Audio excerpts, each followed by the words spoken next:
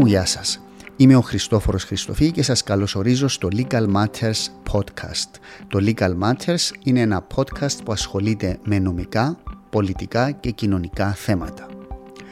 Όσοι ακούτε τώρα το podcast μπορείτε να κάνετε subscribe στη σελίδα μας στο YouTube, στο Facebook και στο LinkedIn, αλλά και στις πλατφόρμες της Apple, Spotify και Google. Αν θέλετε να βοηθήσετε στη διάδοση του Legal Matters, μπορείτε να βαθμολογήσετε κάθε επεισόδιο ή να κάνετε like ή να διαδώσετε σε γνωστούς ή φίλους σας. Για να βρείτε τα links του Legal Matters στα social media, δείτε στη σελίδα αυτή ή στη σελίδα του Legal Matters στο ίντερνετ στη διεύθυνση www.legalmatters.online/social media. Ευχαριστώ όλους τους φίλους και φίλες για τη μέχρι σήμερα υποστήριξη. Καλή ακρόαση.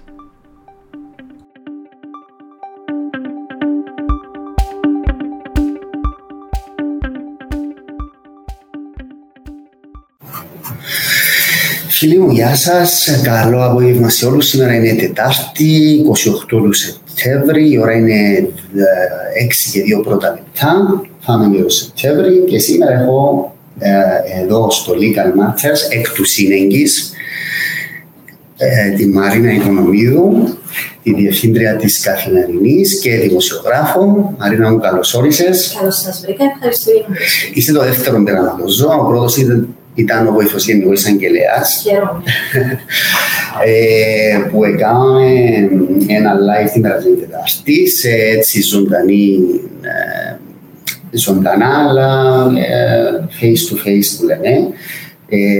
Με το φευγιόν του COVID είπαμε να πάμε στα προηγούμενα, οπότε νομίζω είναι καλύτερα αν βρεθεί το format να είναι έτσι ζωντανές οι συζητήσεις και πιο προσιτά. Ναι. Καταρχάς να θα ρωτήσω τι κάνεις. Μια χαρά, εσύ. Πώς είναι η κατάσταση τώρα? Η κατάσταση προεκλογικά ή γενικά στην εφημερία, στη δουλειά, πώς πάει? Αρκετά απαιτητικά, λόγω της όλης κατάστασης με τον προεκλογικό, αλλά μια χαρά. Θέλεις να λες αλλάσει τώρα, ας πούμε, η φάση στις εφημερίδες και αυτά όταν έχει προεκλογικό? Στις εφημερίδες, εμείς συνδυόμαστε, έχουμε την εφημερίδα την Κυριακάτικη, έχουμε την Οικονομική την Τετάρτη, έχουμε αλλά παράλληλα το site. Οπότε είσαι συνεχώς σε μια διαδικασία εκρήγορσης, αν προκύψει κάτι. Συνεπώς παρακολουθούμε συνεχώς τις εξελίξεις, αναπόφευκτα λόγω του site. Άλλαξε το σκηνικό τώρα με τα social media, ενώ τυχαίνει ας πούμε να πιάτε ειδήσεις στο social media, εσείς και τις βάλετε. Βεβαίως. Ενώ η παραγωγή των ειδήσεων πλέον είναι από τα μέσα ενημέρωσης. Υπάρχουν διάφορες ειδήσεις. Υπάρχουν ειδήσεις των πολιτικών πρόσωπων οι οποίοι προτιμούν να αναρτήσουν κάτι, πολλές φορές μπαίνουν σε διάλογο μεταξύ τους, οπότε προκύπτει είδηση. Άρα πρέπει να είσαι κάπως εξοικειωμένος με το Twitter, να είσαι σε εκδήλωση για να το εντοπίσεις. Υπάρχουν όμως πολλές φορές, επειδή διάφοροι χρήστες είναι φορείς ειδήσεων, που μπορεί να αναρτήσουν κάτι, απλώς το μέσο πρέπει να το επαληθεύσει. Δηλαδή, να δεις κατά πόσον ισχύει όλοι. Τώρα πιάνεις να υιοθετείς ή να βάζεις κάτι που βλέπεις μέσα στα social media χωρίς να το διασταυρώσεις ή να δεις κατά πόσον. Πώς το επαληθεύεις όμως? Για παράδειγμα, υπάρχει μια καταγγελία για ξυλοδαρμό. Μπορείς να επικοινωνήσεις με την αστυνομία. Μπορείς να πας, για παράδειγμα, σε DM στον ανάλογο χρήστη να σου δώσει περισσότερες λεπτομέρειες, να βρεις με ποιον μπορείς να επικοινωνήσεις για να μάθεις περισσότερα, να διασταυρώσεις την όλη διαδικασία. Ένα πρόσφατο περιστατικό ήταν η υπόθεση στη Λεμεσό, σε ένα κλαμπ, αν θυμάσαι, που έδιωξαν ένα ζευγάρι γκέι γιατί.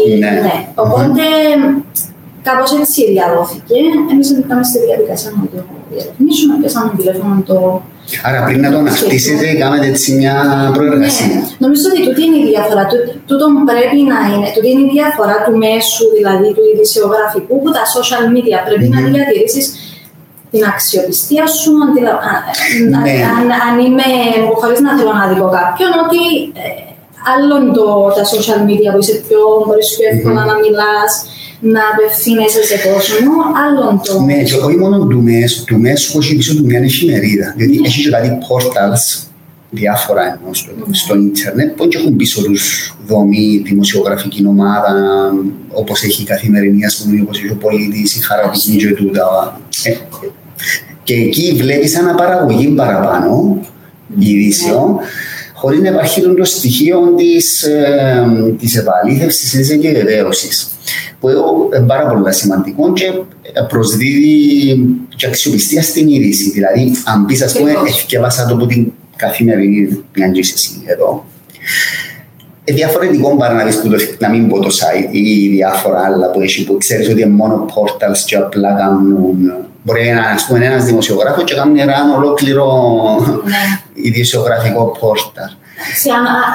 Αν δεν μπούμε στο θέμα των άλλων portal, αν μπούμε στο θέμα των μέσων κοινωνικής δικτύωσης, οφείλει έναν μέσο να διασταυρώνει τις ειδήσεις του. Δυστυχώς, πολλές φορές λόγω του ότι τα site μπαίνουν σε μια διαδικασία να ανακοινώσουν τα clicks. Τα clicks, δυστυχώς, πολλές φορές γίνονται έτσι σοβαρά λάθη. Ή τίτλοι οι οποίοι μπορεί να είναι παραπλανητικοί. Τώρα, πες μου, εσύ πόσα χρόνια είσαι στη δημοσιογραφία? Είμαι από το 2013.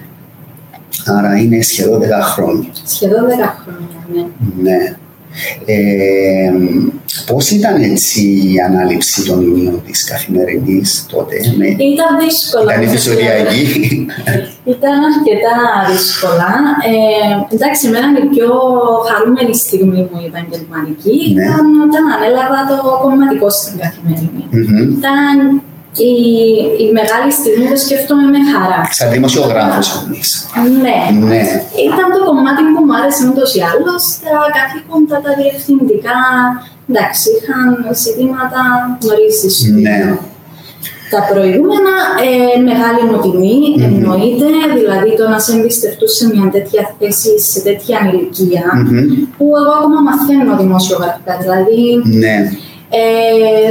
Μια μεγάλη πρόκληση, δεν θέλω να απογοητεύσω κάποιον, σίγουρα όμως μαθαίνω ακόμα, προσπαθώ να δεν συμβαίνει. Ήταν κάτι που το αποδέχτηκες, ας πούμε, αμέσως ή είπες θέλω χρόνο σκεφτώ ή ήσουν on board αμέσως, ας πούμε? Δεν ήμουν on board. Δεν ήσουν on board. Θέλεις, ποιος σε έπεισε, ο Χρήστης ή ο Δημήτρης? Ήταν μια πάρα πολύ τιμητική πρόταση, αλλά ήταν μια συγκυρία πάρα πολύ δύσκολη. Ναι. Τώρα, ήταν και η φάση που ήταν καθημερινή. Η καθημερινή ήταν εβδομαδιαία από τότε. Εμείς ήμασταν πάντα εβδομαδιαία. Πάντα εβδομαδιαία. Έχουμε την Τετάρτη την οικονομική καθημερινή και το site καθημερινά. Ναι. Οπότε, ναι. Και παραμένεις δημοσιογράφος, ενώ το κομμάτι που περισσότερο φαντάζομαι σου αρέσει να κάνεις τη δημοσιογράφο παρά να κάνεις τα διοικητικά καθήκοντα. Ναι, ήταν μέσα στη συμφωνία μας με τους εκπαιδευτές μου ότι παραμένω δημοσιογράφος. Τώρα, εγώ πρέπει να σου πω, παρακολουθώ σε πάντα στην Καθημερινή την αρθρογραφία σου, η οποία είσαι από τους δημοσιογράφους που εκείνο που λέει, ας πούμε, δεν μπορούσα να το γράψει και εγώ τούτο. Ενώ οι σκέψεις, τα επιχειρήματα, πολλές φορές η ανάλυση των πραγμάτων σκέφτεσαι και εσύ τα ίδια. Και έχω ακόμα και 3 έτσι παιδικά δημοσιογράφους που προσωπικά θεωρώ ότι υπάρχει, όχι πάντα, αλλά στα βασικά υπάρχει τούτη η σύμπλευση, η ταύτιση. Εσύ τα θέματα σου πώς τα επιλέγεις κάθε Κυριακή που γράφεις στη στήλη? Είναι η επικαιρότητα, είναι... Αν τα παίζει ρόλο η επικαιρότητα, τούτο που είπες εσύ προηγουμένως, ότι πράγματα που θα μπορούσα να γράψω εγώ, νομίζω ότι η πλειοψηφία των πολιτών που ασχολείται με την πολιτική ζωή του τόπου που τους αρέσει, έχουν συγκεκριμένους τομείς που ενδιαφέρον τους. Οπότε αναπόφευκτα αναλύω πράγματα που ναι μεν είναι επικαιρότητα, αλλά ενδιαφέρουν με το δικό μου φακό πάντα. η πλειοψηφική τάση. Έχεις άποψη για τα πράγματα. Δηλαδή, ένας δημοσιογράφος που γράφει στήλη γνώμης, έτσι ονομάζεται, στα δημοσιογραφικά. Εμείς το έχουμε ως άποψη. Άποψη. Πρέπει να έχεις άποψη για το τι γίνεται, ας πούμε, σε αυτόν τον τόπο. Και δεν είναι όλοι που έχουν άποψη. Οι δημοσιογράφοι, πολλοί οι δημοσιογράφοι. Ναι, για τους δημοσιογράφους. Βλέπεις κομμάτια που απλά να παράγουν, που είπαν που εκεί, είπαν που ποδά, μπορεί να είναι έτσι και έναν άλλος πώς. Λίγοι που καταλαβαίνεις ότι έχω ρε παιδί μου αποκρισταλλωμένη άποψη για εκείνο που γράφουμε στο κείμενο του. Σε καταλήξαν και προτείνουν σου το. Τώρα εσύ συμφωνείς ή διαφωνείς είναι άλλη ιστορία. Εντάξει, εγώ είμαι καθαρά πολιτικός. Τελείωσα πολιτικές επιστήμες, πάντα ήταν κάτι που με ενδιαφέρε. Σπουδάσεις πολιτικές επιστήμες. Ναι, οπότε ήταν κάτι. Πανεπιστήμιο Κύπρου, Γαλλία, Σορβόνη. Οπότε ήταν κάτι πάντα που με ενδιαφέρε, οπότε πάντα είχα άποψη για το τι συνέβαινε. Θεωρώ το καλό να έχουμε άποψη. Δηλαδή το γεγονός ότι μπαίνουμε σε μια διαδικασία που οι πολίτες απλώς παρακολουθούν κάπως παθητικά το τι συμβαίνει. Είναι ένα από τα προβλήματα που οδηγεί στη μετριότητα της πολιτικής ζωής. Οπότε, αν εκφράσεις την άποψη σου, συνήθως μπορεί να βοηθήσεις, είναι κάπως αλαζονικό, να θέσεις κάποιες πτυχές κάτω, που ίσως να προβληματίσουν δηλαδή μια μερίδα των πολιτών. Εν τούτος ο στόχος. Νομίζω ότι αυτό είναι το σύντομα. Έτυχε να σε πάρει κάποιος τηλέφωνο πολιτικό και να σου πει ρε Μαρίνα, μα είναι που διαδικάζουμε ή να σου πει μην το ξαναγράψεις ή ξέρω εγώ έτσι γιατί γελάς. Να σου πω, τη στιγμή που οι δημοσιογράφοι τοποθετούνται δημοσίως, οφείλουν να δέχονται κριτική. Τούτο είναι το ένα. Που πολίτες, που χρήστες των κοινωνικών μέσων. Αν δεν παρέμβαση όμως είναι έτσι. Ναι. Εγώ δέχομαι οποιοδήποτε πολιτικός νιώθει ότι τον αδικό, που έγινε πάρα πολλές φορές να νιώσουν ότι τους αδικό, να με πιάσουν τηλέφωνο. Θεωρώ ότι μέρος του διαλόγου ούτε το θεωρώ παρέμβαση. Εγώ θεωρώ παρέμβαση το να προσπαθήσουν να σου κάνουν κακό. Στη δουλειά σου. Ή ας πούμε να σε κάνουν bypass, να πιάνουν τον μάστρο, να πιάνουν τον ιδιοκτήτη. Συμβαίνει πάρα πολύ συχνά. Και να του πούν τι έγραψε πάλι ας πούμε η Μαρίνα και να μου τούτες οι πελάρες και τούν τα πράγματα. Και φαντάζομαι στην Κύπρο πρέπει να συμβαίνει παραπάνω ενώ από άλλες χώρες. Συμβαίνει. Συμβαίνει. Και επηρεάζει σε τούτο. Δηλαδή την επόμενη φορά να προσέξεις παραπάνω αν ξέρεις ότι όχι να διαμαρτυρηθεί. Όχι. Γιατί εγώ είμαι τυχερή επειδή έχω πάντα τείχος γύρω μου, δηλαδή δεν ένιωσα καμιά φορά ότι κάποιος, είτε ο διευθυντής μου βάλει ο κύριος Φάσκος, είτε οι εκδοτές μου, με τους οποίους διαφωνούμε, ενώ πολλές φορές έχουμε πολιτικές διαφωνίες. Ουδέποτε μου έθεσαν θέμα ότι τι έγραψες του τάδε ή πρόσεξε του ή να δουν κείμενο μου. Οπότε νιώθω τυχερή, θεωρώ ότι είμαι από τους τυχερούς δημοσιογράφους, δεν ξέρω τι συμβαίνει αλλού, για να είμαι ειλικρινής, αλλά έχοντας τούτο το πλεονέκτημα, δεν μπαίνω στη διαδικασία να σκεφτώ. Η μόνη αυτολογοκρισία που μπορεί να κάνω είναι το να σκεφτώ ότι μπορεί να λιβελογράφημα. Ναι. Εντάξει, γενικά, μιλώντας με δημοσιογράφους, αλλά και βλέποντας και ζώντας στην Κύπρο, έχουμε διάφορα θέματα στα μέσα μαζικής ενημέρωσης. Το θέμα είναι να μην θεωρούμε οι δημοσιογράφοι ότι οι φίλοι μας, οι πολιτικοί, μας μια η δουλειά μας, το να ελέγχουμε την εξουσία, να προσπαθούμε να βελτιώσουμε κάποια πράγματα. Δεν είμαστε φίλοι, είτε για να τους καλοκρατούμε, είτε πολλές φορές με τη σκέψη ότι μπορεί να υποδοτηθούν στην απέναντι. Η λέξη κλειδί μου είπες είναι να ελέγχουμε την εξουσία. Εγώ γράφω το συνέχεια το πράγμα για τον ρόλο των μέσων, ότι τούτη είναι η αποστολή της τέταρτης εξουσίας, να ελέγχει.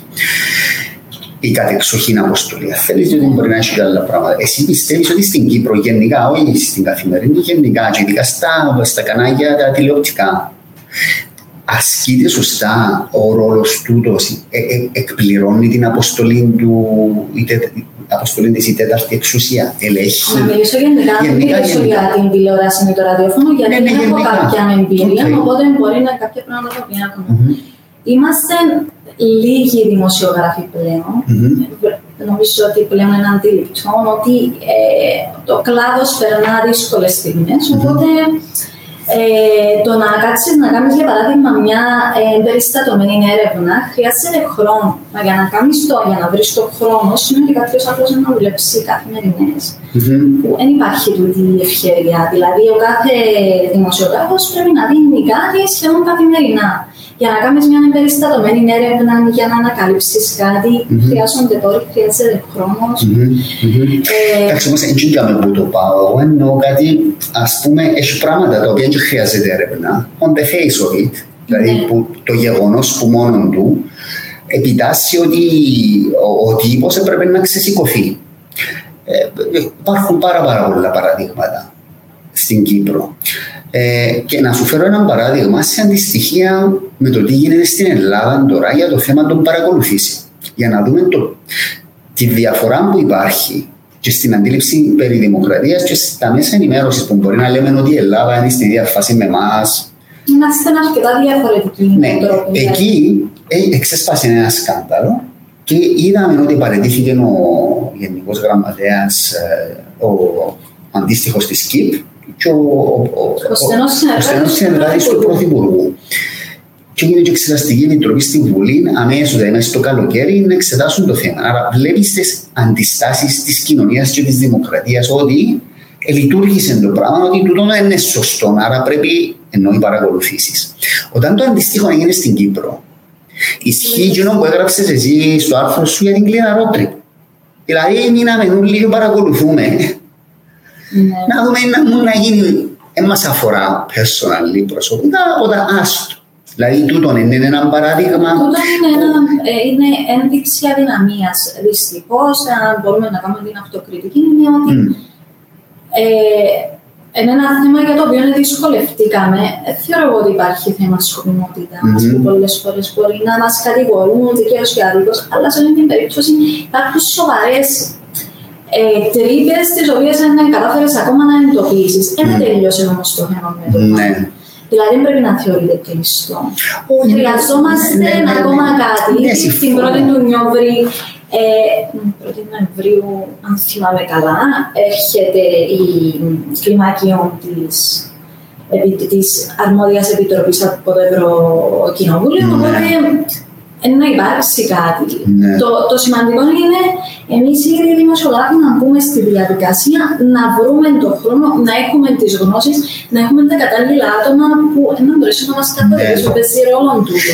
Γιατί πολλά πράγματα δεν τα ξέρεις. Εντάξει, όμως έχει κάποια πράγματα, συμφωνώ με το καπλής, έχει κάποια πράγματα όμως που on the face of it, δηλαδή ως εκ του γεγονότος, και βλέπεις ότι είναι αμφίδρομο, Μαρίνα, δηλαδή, ότι το πολιτικό σύστημα αντιδρά, είμαστε στην Κύπρο, δηλαδή θα παραιτηθεί κανένας. Στην Ελλάδα όμως βλέπεις ο Πρωθυπουργός αμέσως ζήτησε την παραίτηση του και του πιο στενού του συνεργάτη τώρα μιλούμε. Ήταν ο εξαπορρίτων του ένας, που ήταν και συγγενής του. Δηλαδή, δεν είχε δεύτερες σκέψεις ο Μητσοτάκης ότι τούτον είναι το σωστό που έπρεπε να κάνω. Και δίνει και ένα μήνυμα προς την κοινωνία και το πολιτικό σύστημα ότι κάποια πράγματα έχουν τα όρια τους. Εμείς εδώ ξεδιπλώνεται σκάνδαλο με σκάνδαλο και κανένας που το πολιτικό σύστημα δεν αισθάνεται μόνο να παραιτηθεί, δικαιολογούμαστε κιόλας. Έχει και λίγο πάνω στην Κύπρο. Ισχύει ότι χρειάζονται κάποιοι θεσμοί να ενεργήσουν πιο... Είναι θέμα κουλτούρας. Υπάρχει κουλτούρα στα μέσα που είμαστε πιο μαζεμένοι, πιο συντηρητικοί. Υπάρχει η κουλτούρα μας ως κοινωνία να είμαστε πιο συντηρητικοί. Δηλαδή, στην Ελλάδα το να γίνονται εκλογές και πόσο γίνονται εκλογές. Βεβαίως είναι το σύστημα κοινοβουλευτικό. Αλλά στην Κύπρο το να τεθεί θέμα παραίτησης του Προέδρου πρέπει να φτάσει σε σημείο στο Αλτζαζίρα να εμφανιστεί, για παράδειγμα, λέω χωρίς να ήταν ο Αναστασιάδης στο βίντεο αντί ο Σιλούρης. Ακριβώς. Λοιπόν, να πούμε ότι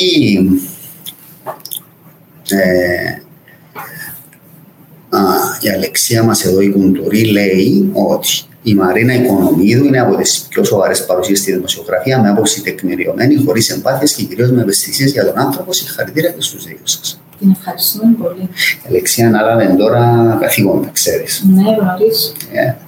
Και αναμένουμε να δούμε. Αναμένουμε, ναι. Πάντως είναι πυρετοδός που δουλεύει πάνω στο θέμα. Ό,τι αναλάβει πάντως κάνει το καλά. Έτσι λέγεται. Αύριο έχουμε mini debate των βασικών υποψηφίων στο Cyprus Forum. Είναι στο Δημοτικό Θέατρο Λευκωσίας. Θα το συντονίσει πάλι ο φίλος μου, Ανδρέας ο Κιμήτρης. Ο Κιμήτρης είναι εθνικός παρουσιαστής, εθνικός συντονιστής debate. Θα είναι αύριο η ώρα 10 και 4 νομίζω, στο Δημοτικό Θέατρο. Βέβαια θα είναι για 45 λεπτά, οπότε δεν νομίζω να... Το ζήτημα είναι αν θα έχουν... Στη ζητήματα είναι να λέει... Ναι, θα είναι debate ή θα είναι παρουσίαση θέσεων. Αν θα μπορέσει να υπάρχει μια άλλη επίδραση, ιδίως μετά τα τελευταία γεγονότα με τον Χριστοδουλίδη, νομίζω ότι να υπάρχει αρκετό ενδιαφέρον. Και επίσης απόψε έχει ο Χριστοδουλής τη μεγάλη συγκέντρωση στη Λευκωσία στο Παβίλιο. Φτάσεις στο παγιό το Παβίλιο στην έκθεση. Ήταν μπουζούκια. Ναι, θυμούμαι το. Πήγες δηλαδή ή απλά θυμάσαι ότι υπήρχε? Θυμάμαι ότι υπήρχε. Ήταν μια εποχή στο Παβίλιο. Ήταν στην παγιά έκθεση. Στην έκθεση, αυτό. Νομίζω ήταν και 3 μαχαζιά. Το Παβίλιο νερά ήταν και ακόμα ένα θικιό εντυχέ μες στη Λευκωσία μπουζούκια. Αλλά ήταν μια εποχή που τραγουδούσε ο Γιάννος ο Ιωάννου, ο δικηγόρος, συνάδελφος μου. Της Δημοκρατικής Παράταξης. Ναι, που έκαμε πάταγον τότε. Θυμούμαι τον εγώ ήμουν στρατιώτης, είχε λίγο πιο μικρός, που ήταν ένας χαμός. Από σας στο Παβίλιο. Ήταν από τους τόπους μας. Ενδιαφέρον. Την εποχή εκείνη. Λοιπόν, οπότε στο Παβίλιο το παγιόν ήταν τούτα, στο καινούριο θα είναι ο Χριστοδουλίδης. Απόψε. Και ο Αβέροφ νομίζω πιο μετά. Ο Αβέροφ στο Παβίλιο πάλι. Νομίζω το Παβίλιο να κάνω σε σχετική συνδεδόση. Κάτι έτσι άκουσα, αλλά δεν το λέω. Μα να τους χωρέσει το Αβέροφ στο Παβίλιο, διότι συνήθως είναι λαοθάλασσα. Την άλλη φορά στο Χίλτον, εγώ είχα φίλους που ήταν κάτι ενθουσιασμένοι. Με τον κόσμο. Όχι, με το φαΐ. Ήταν εξαιρετικό το φαΐ, το ποτό στη συγκέντρωση του Αβέροφ και ακούσα πάρα πολλά καλά σου. Είναι ενδιαφέρον όταν που λες για τις... Κάνω και την πλάκα. Ναι, αλλά υπάρχει τώρα ένας ανταγωνισμός ή διαγωνισμός να παρουσιαστεί στα μέσα κοινωνικής δικτύωσης ότι ο κάθε υποψήφιος παρουσιάζει τον παραπάνω κόσμο. Υπάρχει δυναμική. Που είναι πάρα πολύ ενδιαφέρον να δεις τον τρόπο που φωτογραφίζονται, που στέκονται όρθιοι για να φαίνονται παραπάνω, είτε ο ένας υποψηφίος είτε ο άλλος.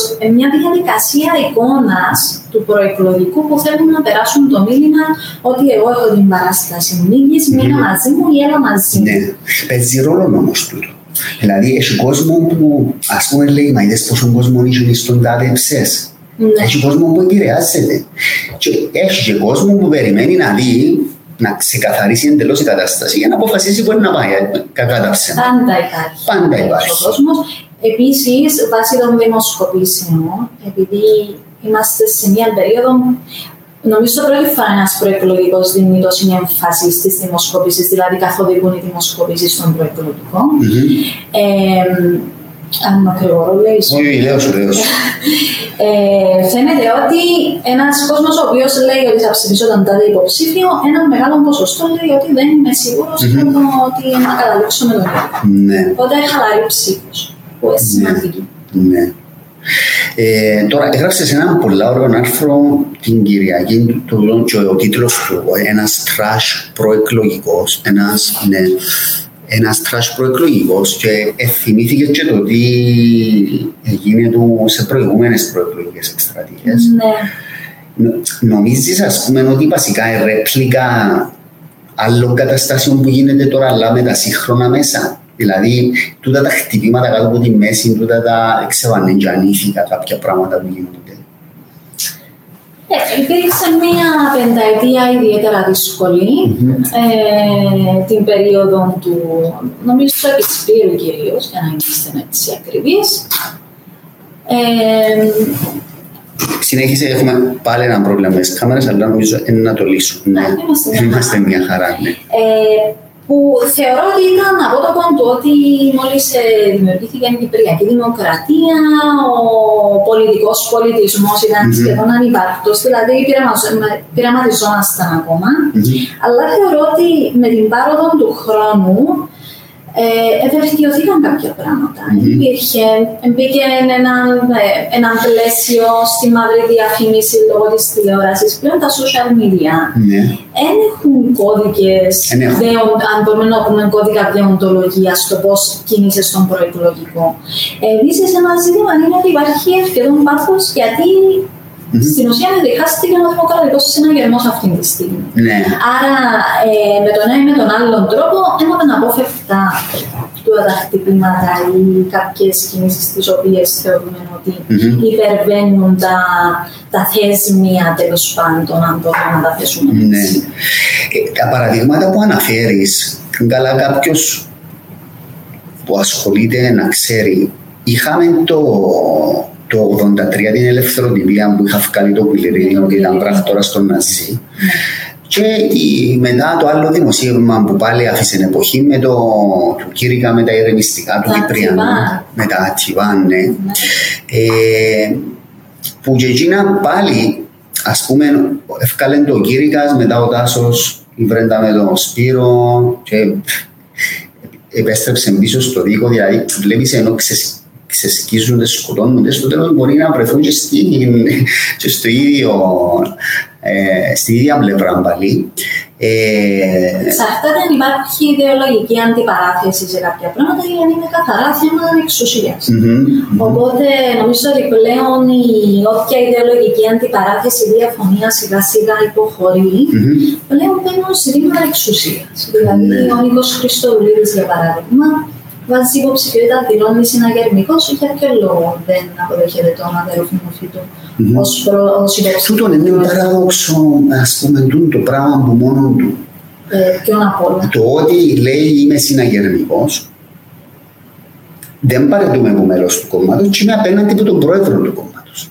Ναι, παράδοξο. Και όμως δικαιολογούν το, δηλαδή, εγώ δράξα το στο Facebook ότι το πράγμα δεν γίνεται. Δηλαδή, είτε παρετήσει και λες ότι μπορεί να παραμένω ιδεολογικά συναγερμικός, αλλά από τη στιγμή που σε έναν κορυφαίο ζήτημα είναι απέναντι των αρχηγών του κόμματος και πολιτικό κόμμα, έτσι ας πούμε ένας σύλλογος, ξέρω, πιπών, ενώ ένα πολιτικό κόμμα που το κύριο ζήτημα είναι τούτο. Ένα πολιτικό κόμμα είναι να αποκτήσει εξουσία να κάνει πράγματα. Άρα είναι κεφαλαιόδες ζήτημα το ποιος είναι υποψήφιος. Το ενδιαφέρον είναι ότι, επειδή λέμε ότι είναι παράδοξο, αλλά υπάρχει ένας κόσμος συναγερμικός που λέει: κοιτάξτε, αν μιλήσεις με συναγερμικούς, ότι εγώ είμαι συναγερμικός, να ψηφίσω τον Χριστοδουλίδη, αλλά αν ήταν αύριο οι βουλευτικές εκλογές, θα ψηφίσει συναγερμό. Το πράγμα προφανώς το αισθάνθηκε ο Χριστοδουλίδης, ότι υπάρχει ο κόσμος που προφανώς δεν βλέπει θετικά ο συναγερμικός, που για τον ΑΒΓ λόγο δεν βλέπει θετικά τον ΑΒΕ. Δεν κάνει. Αν αφήσουμε εκτός τις ιδιωτικές συνομιλίες που είδαμε ναι, αλλά ο ίδιος προσπαθεί να κρατήσει στην ουσία γέφυρες με τον αδερφινοφή του, είτε γιατί προσβλέπει στο δεύτερο γύρο. Μα γι' αυτόν τον λόγο που το κάνουμε. Νομίζω με διάφορους λόγους, επειδή βοηθά το προφίλ του Νίκου Χριστοδουλίδη να παρουσιάζεται ως το πρόσωπο το μη συγκρουσιακό, ίσως γιατί ακόμα ελπίζει πως τέλος πάντων μέχρι πρόσφατα ήλπιζε ότι ο αδέρφος νεοφύτου θα αποσυρώταν υπό την πίεση των δημοσκοπήσεων αλλά και κάποιων συναγερμικών για να τον στηρίξει, είτε γιατί προσβλέπει στο δεύτερο γύρο. Ναι.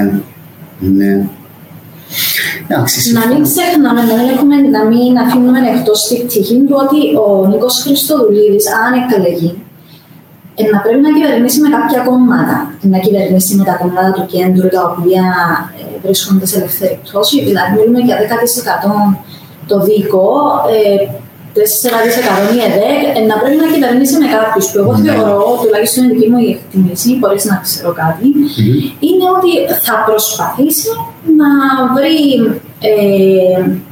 τρόπος συνεννόησης με το δημοκρατικό συναγερμό. Ίσως να θεωρώ ότι είναι ένα άλλο πρόεδρο. Πολύ πιθανό αν χάσει ο συναγερμός. Για δεν περάσει δεύτερο γύρο. Εκτός δεύτερου γύρου. Μα λέμε, αλλά πέραν των άλλων προβλημάτων του συναγερμού, υπάρχει το ζήτημα των delfίνων. Ήδη υπάρχουν συγκεκριμένα πρόσωπα που τοποθετούνται ή κινούνται δείχνοντας ότι εγώ θέλω να έχω ρόλο την επόμενη μέρα. Ναι. Άρα, δηλαδή, η σύγκρουση του ενδοσυναγερμική είναι κεντρικό χαρακτηριστικό της προεκλογικής εκστρατείας. Και αν δεν υπήρχε, θα ήταν κι άλλα τα δεδομένα και στην αντιπολίτευση. Δηλαδή, αν δεν ήταν ο Χριστοδουλίδης μες στη μέση, ας πούμε. Και ας πούμε ότι δεν ήταν υποψήφιος, παρέμενε στο Υπουργείο ή πήγαινε ένα ακαδημαϊκός, όπως έλεγε, αν θυμάστε την πρώτη πενταετία, είπε ότι να τελειώσει που κυβερνητικός εκπρόσωπο και να πάει στα πανεπιστήμια. Και ήταν μόνο ο Αβέροφ, τότε ενδεχομένως το δίκο με το ΑΚΕΛ να συμπράτταν στο τέλος. Και να ήταν απέναντί του. Απέναντί του τον Αβέροφ. Ναι.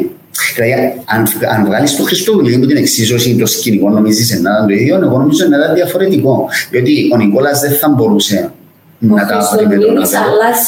Αλλάζει το θεμελιακά το πολιτικό, διότι μοιράζει το συναγερμό στη μέση, ανάγκασε το ΑΚΕΛ ή αθέκο ανάγκασε το, εξουδετερώς με οποιαδήποτε προσπάθεια συνεννόησης ΑΚΕΛ δίκο. Ναι, έχω άποψη για να σε αφήσω να... Ναι, και έσπρωξε το ΑΚΕΛ προς την κατεύθυνση που το έσπρωξε, οπότε έχουμε την παράδοξη κατάσταση με τους υποψηφίους. Εσύ πώς το βλέπεις το πράγμα? Δηλαδή... Πιστεύω ότι το ΑΚΕΛ και το δίκο είχαν τόσες διαφορές που δεν μπορούσαν να τα βρουν. Το κύριο τους πρόβλημα ήταν τα χαμηλά ποσοστά, μειωμένα ποσοστά τους τη νύχτα των βουλευτικών εκλογών. Δηλαδή, όποια κίνηση δεν μπορούσαν να κάνουν. Δηλαδή, ο Νικόλας Παπαδόπουλος δεν μπορούσε να διεκδικήσει μια αξιώση στη στιγμή που μιλούμε για ένα 10%, δηλαδή να είναι υποψήφιος όλους. Αντιλαμβάνεται το. Κρύβεται πίσω από το χαλίν της δημοτικότητας του Νίκου Χριστοδουλίδη. Ούτως ή άλλως θα ήταν δύσκολη σύμπραξη ΑΚΕΛ δίκο. Είτε ήταν ο Χριστοδουλίδης είτε όχι, θεωρώ. Θα ήταν δύσκολη, αλλά να ήταν μονόδρομος νομίζω. Αν δεν ήταν ο Χριστοδουλίδης μες στη μέση. Διότι ο Χριστοδουλίδης, όπως λέει και ο Αβέροφ, έχει κανένα 2 χρόνια που οργανώνεται. Άρα ενώ ήταν γνωστό σε όλους ότι υπήρχε. Από την επόμενη μέρα της εκλογής του Νίκου Αναστασιάδη, το 18. Το μεταξύ, ερώτησα τον Νίκο Χριστοδουλίδη για το κουστούμι. Ναι, όχι. Και λέω το ισχύει του που έγραψε, λέω ναι, λέω τι μάρκα ήταν. Γέλανε μου λέει. Λέω τον πες μου για να ξέρω ένα ακριβό κουστούμι που σου έπιασε η ίδια και στο Ζάρα και έπιασε ένα... Ήταν ακριβό, ήταν σε ένα παράδρομο πάροχο της Μακαρίου. Υπολόγισε την πάροχο της Μακαρίου. Μάλιστα. Είχε πολλά μεγάλο ενδιαφέρον η αποκάλυψη που έγινε. Σκουτσομπολίστικο, αλλά υπάρχουν οι πολιτικές προεκτάσεις του. Πόσο έξω έπεσε ο Αβέροφ Νεοφύτου στο ποιος τελικά ήταν ο αντίπαλος του, αλλά πόσο υποτίμησε τον Νίκο Χριστοδουλίδη γύρω από τις φιλοδοξίες του, αλλά για να είμαστε ειλικρινείς, μέσα από το χέρι του. Δηλαδή, εμένα αν με ρωτούσες, δεν θα του το είχα τον Νίκο Χριστοδουλίδη πριν πόσο καιρό ότι θα έμενε μέχρι τέλους υποψηφίος απέναντι στον Αβέροφ Νεοφύτου. Ναι, τούτο είναι ένας από τους λόγους που τον εκτιμώ. Να σου εξηγήσω γιατί. Δηλαδή, ένας που έχει το σθένος, δεν ξέρω να το πω και σωστά, να μην κλειφθεί λάθος το τι θέλω να πω. Ένας ο οποίος ξέρει ότι είναι να περάσει έναν Γολγοθά με το συναγερμό απέναντι του και με το κατεστημένο, τέλος πάντων, το σύστημα τούτο. Και έχει το σθένος να αντιπαραταχθεί. Λέει μου ότι εκ πρώτης όψεως τουλάχιστον έχει μια ανεξαρτησία σκέψης, δηλαδή μπήκε απέναντι. Μπήκε απέναντι από το κόμμα του, από το σύστημα, από την κυβέρνηση, από τους μηχανισμούς. Διότι κατά τα ψέματα αισθάνεται και ο ίδιος τώρα, ας πούμε, το τι σημαίνει να μην έχεις το σύστημα υπέρ σου, τα κανάλια, εκείνους που δημιουργούν κοινή γνώμη με τον έναν ή τον άλλον τρόπο.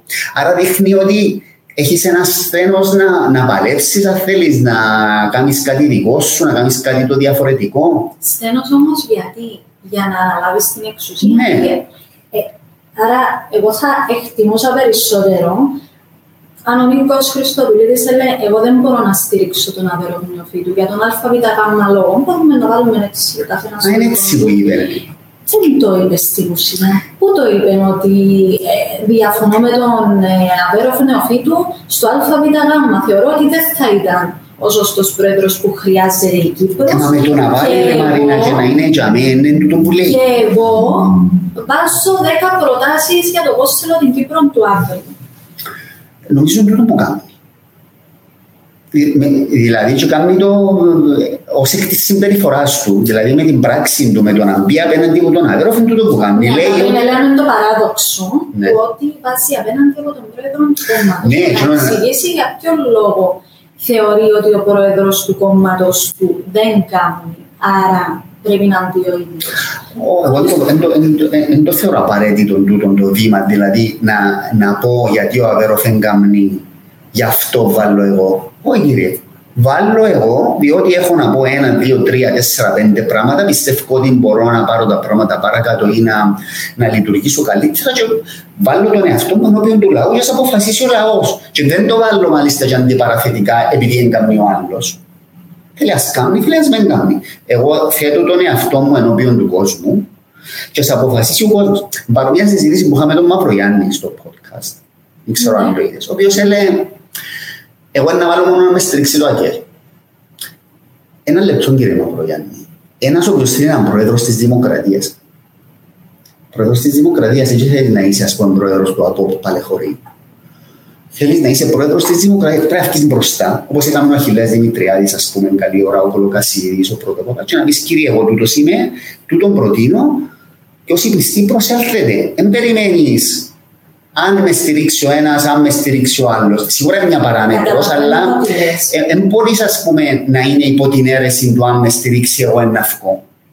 Ναι, αλλά υπάρχει το εξής διαφοροποίηση με τον Νίκο Χριστοδουλίδη. Δηλώνει μέλος ενός κόμματος. Υποστηρικτής, συνεχιστής μιας συγκεκριμένης κυβέρνησης, την οποία στηρίζει το κυβερνών κόμμα. Ποια είναι η διαφοροποίηση μεταξύ των δύο? Αβέροφ Χριστοδουλίδη. Τούτο θα πρέπει να το εξηγήσει μπορεί σε εμάς στο συναγερμικό κόσμο που θέλει να τον κερδίσει αν μη διάλογο. Να μας πει, ναι, σε τούτο συμφωνώ, έχεις δίκιο. Και περιμένουμε να κυλήσουν οι εβδομάδες η τούτη περίοδος για να καταλάβουμε κι εμείς σε ποια σημεία διαφωνούν. Ας πούμε, αν με ρωτάς εμένα το μεγάλο βαρύδι του Χριστοδουλίδη, είναι το θέμα της διαφοράς και ο τρόπος που τοποθετείται. Πως τώρα η τοποθέτηση του Χριστοδουλίδη, ναι. Η τοποθέτηση του ήταν ότι δεν ήταν διεφθαρμένη κυβέρνηση στο Σίγμα. Ναι, στο πρωτοσέλιδο. Αφαν τούτη μέχρι τέλους η τοποθέτηση του, για μένα, είναι κεφαλαιόδες ζήτημα για το ποιος θα ψηφίσω. Ναι. Τώρα, ο Αβέροφ και ο τρόπος με τον οποίο κινείται ο συναγερμός, εσύ πιστεύεις ότι μοιράστηκε στην ουσία? Αν λάβουμε υπόψη τις δημοσκοπήσεις, ναι. Μόνο τις δημοσκοπήσεις, ενώ το περίγυρο που βλέπει, εγώ ας πούμε ξέρω για αξιωματούχους του συναγερμού που κρύφω Χριστοδουλιδική. Υπάρχει το θέμα της μυστικής ψήφου υπέρ του Χριστοδουλίδη. Υπάρχει όμως και το θέμα της χαλαρής ψήφου του Χριστοδουλίδη, που είναι άλλο θέμα, να το αφήσουμε. Νομίζω ότι ο Αβέροφ Νεοφύτου έχει να διαχειριστεί την 9χρονη διακυβέρνηση, τη φθορά της 9χρονης διακυβέρνησης του Νίκου Αναστασιάδη. Το γεγονός πως ο άνθρωπος μπορεί να είναι ιδιαίτερα ικανός πολιτικός εν το κορινό του, αλλά φαίνεται να μην έχει καλή εικόνα στον κόσμο. Δημιουργήθηκε μια εικόνα ότι βρίσκεται πίσω από διάφορα πράγματα, λέει το ίδιο πλέον. Καλλιέργησε την εικόνα ότι εγώ μπορώ στη Βουλή να κάνω παρασκηνιακές κινήσεις, ο άνθρωπος του παρασκηνίου. Θυμάμαι που ήμουν στη Βουλή από αποκαλύπτα το κοινοβουλευτικό, που ήταν ιδιαίτερα έντονο το αίσθημα που καλλιεργούσε ο ίδιος. Το ότι εγώ κάνω το παρασκήνιο για να καταλήξουμε σε μια συμφωνία. Είστε και ήβραν το πράγμα και που πλεονέκτημα του που ήταν έγινε μπούμεραν της. Υπάρχουν πράγματα τα οποία όμως... Ταυτίστηκε όμως και με το κατεστημένο ο αδέρφος Μαρίνα, δηλαδή με τα μεγάλα συμφέροντα, είτε θεληματικά είτε αθέλητα. Ο κόσμος εκλαμβάνει ή θεωρεί ότι ο Αβέροφ είναι ο εκπρόσωπος του μεγάλου κεφαλαίου. Ναι, είναι ένα κόμμα δεξιό που της ελεύθερης αγοράς βλέπουμε το ότι ψηφίζεται στη Βουλή. Αναπόφευκτα, ναι, δημιουργήθηκε με το πράγμα. Υπάρχουν δικές του προσωπικές σχέσεις με διάφορα οικονομικά συμφέροντα μεγάλα, που ενδεχομένως να κρατούν τον κόσμο μακριά, να τον βλέπουν επιφυλακτικά. Υπάρχει ένα θέμα ότι κάποιοι πολιτικοί, όσο καλοί ή ικανοί και αν είναι, δεν είναι δημοφιλείς για τον κόσμο. Τώρα θα μπορούσε να χειριστεί καλύτερα την εικόνα του. Εγώ πιστεύω πως ναι, μπορούσε να κάνει έναν εντελώς διαφορετικό προεκλογικό. Δηλαδή, ένας άνθρωπος ο οποίος δεν είναι ο μεγάλος ρητοράς, δεν χρειάζονται τούτα τα συλλαλητήρια όπου βλέπουμε κάτι σπασμωδικές κινήσεις, δεν τις άντες βλέπεις. Φωνές που θυμίσουν 90s, θα μπορούσε να τα κάνει ο Γλαύκος Κληρίδης. Ο Γλαύκος Κληρίδης ήταν διαφορετικό αντιμετώπισμα, διαφορετική κοινωνία τότε. Έβλεπες τα πράγματα. Ο αδερφός Νεοφύτου θα μπορούσε να είναι ο πραγματιστής πολιτικός, ο οποίος λέει: Κύριε, εγώ είμαι υπέρ της λύσης, είμαι μετριοπαθής, έχω διαφωνίες με τον Νίκο Αναστασιάδη. Μα δεν είναι καθόλου κακό να υπάρξει αυτό το πράγμα. Να τοποθετείτε με πιο χαμηλούς τόνους, ως ένας άνθρωπος ο οποίος είναι των παναγιώτικων καταστάσεων. Αυτό που λες, έχεις δίκιο, μου το είπε και ο Ανδρέας ο Χατζικυριακός στο podcast. Δεν το άκουσα. Ναι, ότι ο Αβέροφ δεν πρέπει να πάει να συναγωνιστεί πάνω στο κομμάτι της εικόνας, γιατί είναι αλλούτα τούτου. Ακριβώς. Και πρέπει να αναδείξει για μένα που είναι καλός. Που την άλλη, δεν το λαμβάνει το μήνυμα ο Αβέροφ. Ναι, για παράδειγμα, είπε ότι... Έχει μανία με τα βιντεάκια. Δηλαδή, στο Κονγκό πήγε και στείλε μας βίντεο από την αυλή του Υπουργείου. Δεν θα συζητήσουμε το Κονγκό. Στο Κονγκό. Ναι, αλλά τούτο είναι ένα άλλο ζήτημα. Ότι ο ίδιος έλεγε ότι οι εκλογές δεν είναι πολιτικ και Instagram. 10 μέρες μετά μπορεί να ανάρτησε την φωτογραφία του με το στον Τζέτσκι με την Μαρία Σελίδα.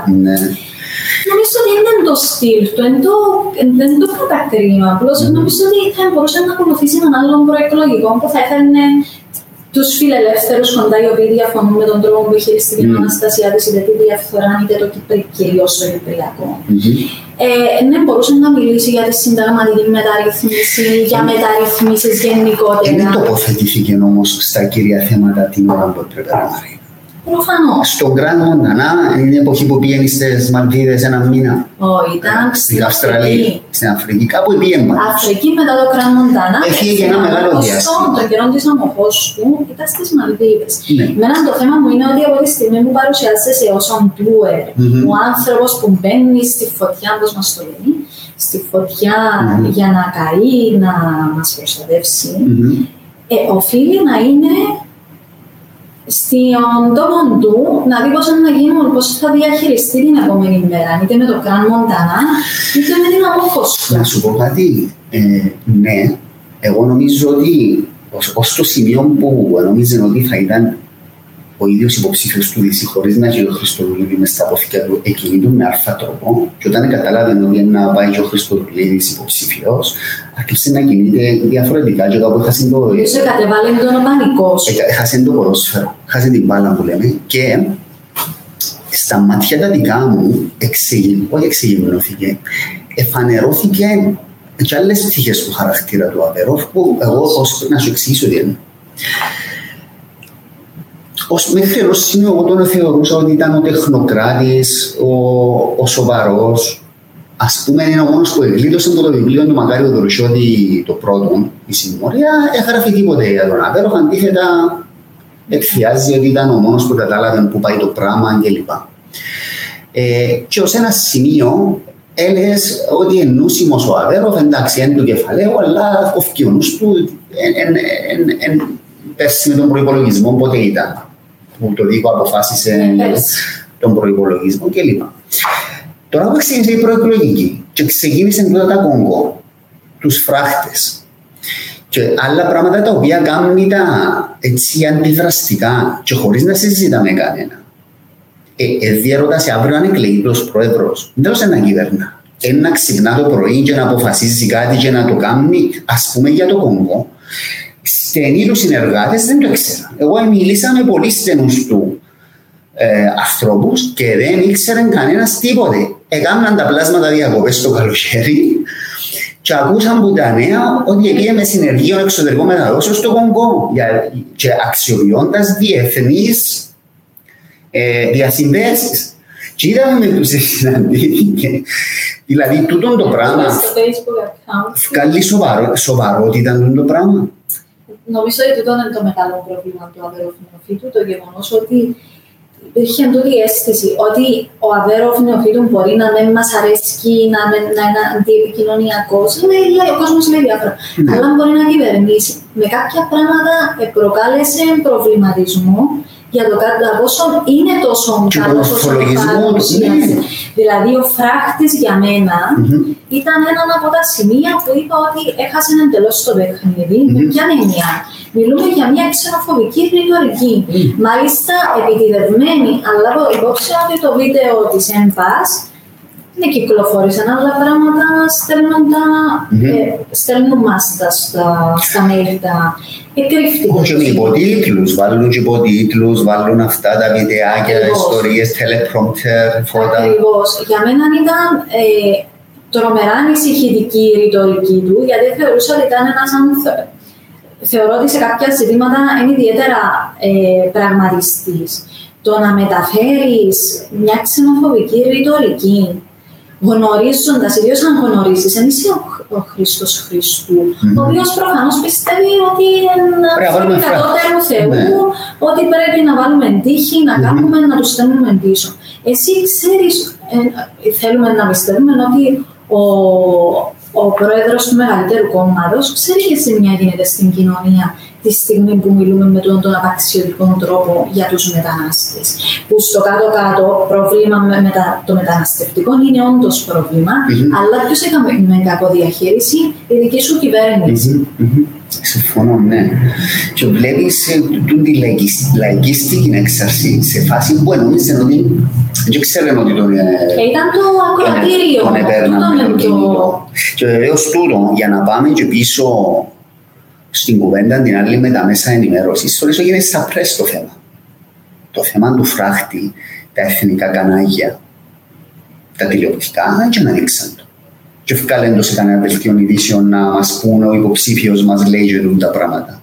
Εθάφτηκε το θέμα με το Φράχτη. Διότι λειτουργήσε ένας μηχανισμός, φαντάζομαι. Υπάρχει το άλλο βίντεο ο Φέδωνος. Άλλο να ανησυχείτε. Πιο επικό γίνον το βίντεο. Κάτε, ελάτε να ψηφίσετε.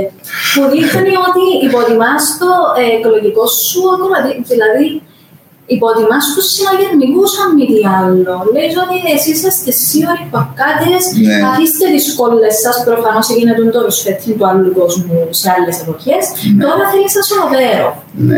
Είναι ο πολιτικός λόγος, αλλά εγώ τουλάχιστον θα του καταλογίσω του Αβέροφ το τι είπε ο Φέδωνας μπροστά του. Ο Φέδωνας είναι Μοσκάνο. Αν έμενα όμως που τον Αβέροφ νεοφύτου, μια πιο προσεκτική πολιτική στο μεταναστευτικό, που είναι το που άκουσα, ή το Κονγκό που μου προσωπικά με φάνηκε εντελώς.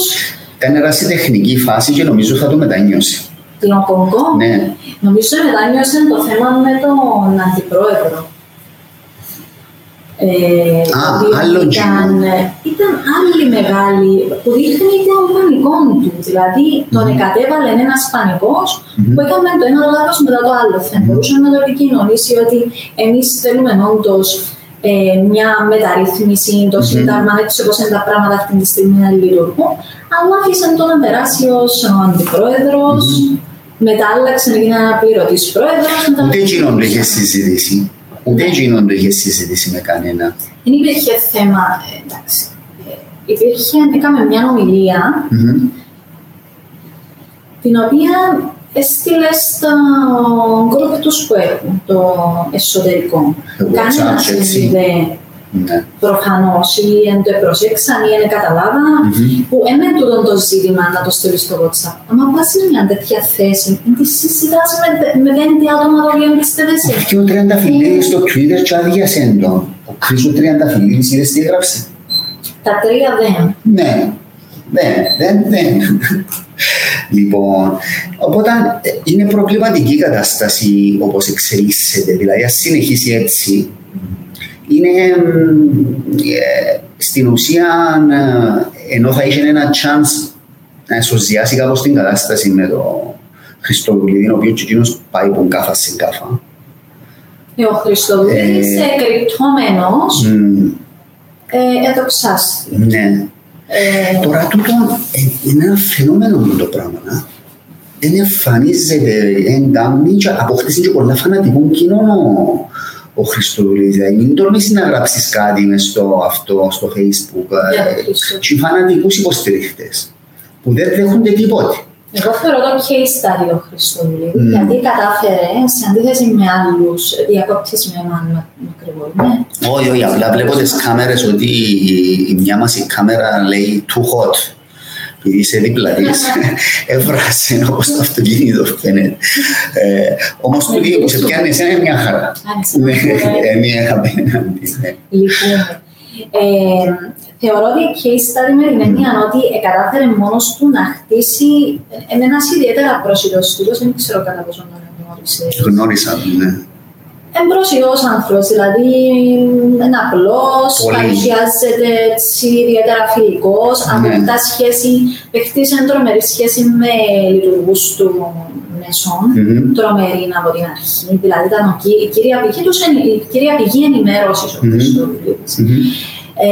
Υπήρχε το όλο σύστημα το οποίο προωθούσε, γιατί λέμε για τα μέσα ότι προωθούσαν το Χριστοδουλίδη, αλλά είναι το πολιτικό σύστημα που τον ανέδειξε. Το ΑΚΕΛ άφηνε το στο απειρόβλητο η αντιπολίτευση, γιατί θεωρούσαν τον ακακό. Ο συναγερμός το ίδιο θεωρούσαν ότι εξαιτίας του ηλίχιου προφίλ του είναι ένας άνθρωπος που μας εξυπηρετεί. Εξού και ότι ο Αβερόφινοφίτο θεωρούσε ότι θα ήταν μαζί του στο πλευρό του. Συνεπώς, δημιουργήθηκε το εντός εισαγωγικών τέρας, πολιτικών τέρας, τώρα προσπαθήσει να το αποδομήσει. Το θέμα όμως είναι ότι τούτη η εικόνα που χτίστηκε του καλού παιδιού, του ανθρώπου που θα μπει στη διαδικασία των συγκρούσεων, γιατί ουδέποτε το έκανε το πράγμα, πλέον πας σήμερα μετά τα screenshot. Τώρα τούτο το πράγμα πάει στη μάζα ή είναι κάτι που συζητούμε εμείς, μια κλειστή ομάδα που κινείται στο Twitter, στο Facebook. Και εγώ έχω την απορία πάντα. Ναι, είναι η μεγάλη μου απορία πώς είμαστε δύο κόσμοι παράλληλοι. Μπορεί ο κόσμος να βλέπει ότι τι του έκαναν. Εντάξει, είναι ένα θέμα. Νομίζω συζητήσαμε η δημοσιοποίηση των ιδιωτικών συνομιλιών που μπαίνει τέλεια σε αυτό το πράγμα. Αλλά στην ουσία να βλέπεις τον ίδιο των ηλίχιων υποψήφιων που στη λάσπη να απαντούμε με χαμόγελα, δίνει οδηγίες να σπηλώσει την... Τούτο ήταν το μεγάλο φάουλ. Τούτο δείχνει ότι αναβιώνει μια περιπέτεια. Εμένα η απογοήτευση μου ήταν τούτη. Ότι ένας άνθρωπος ο οποίος εκπροσωπεί το νέο, το καινούριο, νέα αντίληψη, ακόμα και αντίληψη ότι εγώ ένα απαντώ που υπήρχε πριν, μπορούσε να πεις ότι εντάξει, θα του πάρει ο άνθρωπος εν κάτι καινούριο, θα κάθεται τώρα να μαλλώνει τον άδερο κόγκο και το ένα και το άλλο. Θα απαντούσαν άλλοι. Και βλέπεις ότι μετέρχεται το ίδιο, και, ναι, να του λέει κάμε accounts και λοιπά. Καταρρέει τούτο όλη η εικόνα. Το άλλο όμως ενδιαφέρον είναι το τι πράγματα χειρίζεται ο Νίκος Χριστοδουλίδης, δηλαδή micromanagement ακριβώς. Δηλαδή φαίνεται ότι η προεκλογική του είναι ο ίδιος που από την αρχή μέχρι το τέλος. Ακόμα και στα πιο μικρά φωτογραφία να πει τι είναι να απαντήσεις, πώς είναι να απαντήσεις. Βέβαια είμαστε σίγουροι ότι είναι γνήσια τα screenshots, διότι δεν τοποθετήθηκε Δεν είμαστε σίγουροι. Υπήρχε και η ιστορία με τον Τσαγκάρη και τον Παράσχο που είπαν ότι του απολογήθηκε του Τσαγκάρη. Ναι, που εμέσως είναι σαν ότι παραδέχτηκε τουλάχιστον για το συγκεκριμένο screenshot που αφορούσε τον Τσαγκάρη που έγραφε είναι πουλημένος κάτι. Που δεν έχεις λόγο να αμφισβητήσεις ούτε τον Παράσχο ούτε τον Τσαγκάρη. Ότι ο Τσαγκάρης έγραψε και άρθρο ενώ αφηγήθηκε το τι έγινε, που είναι μέση παραδοχή. Για τα υπόλοιπα δεν υπάρχει παραδοχή.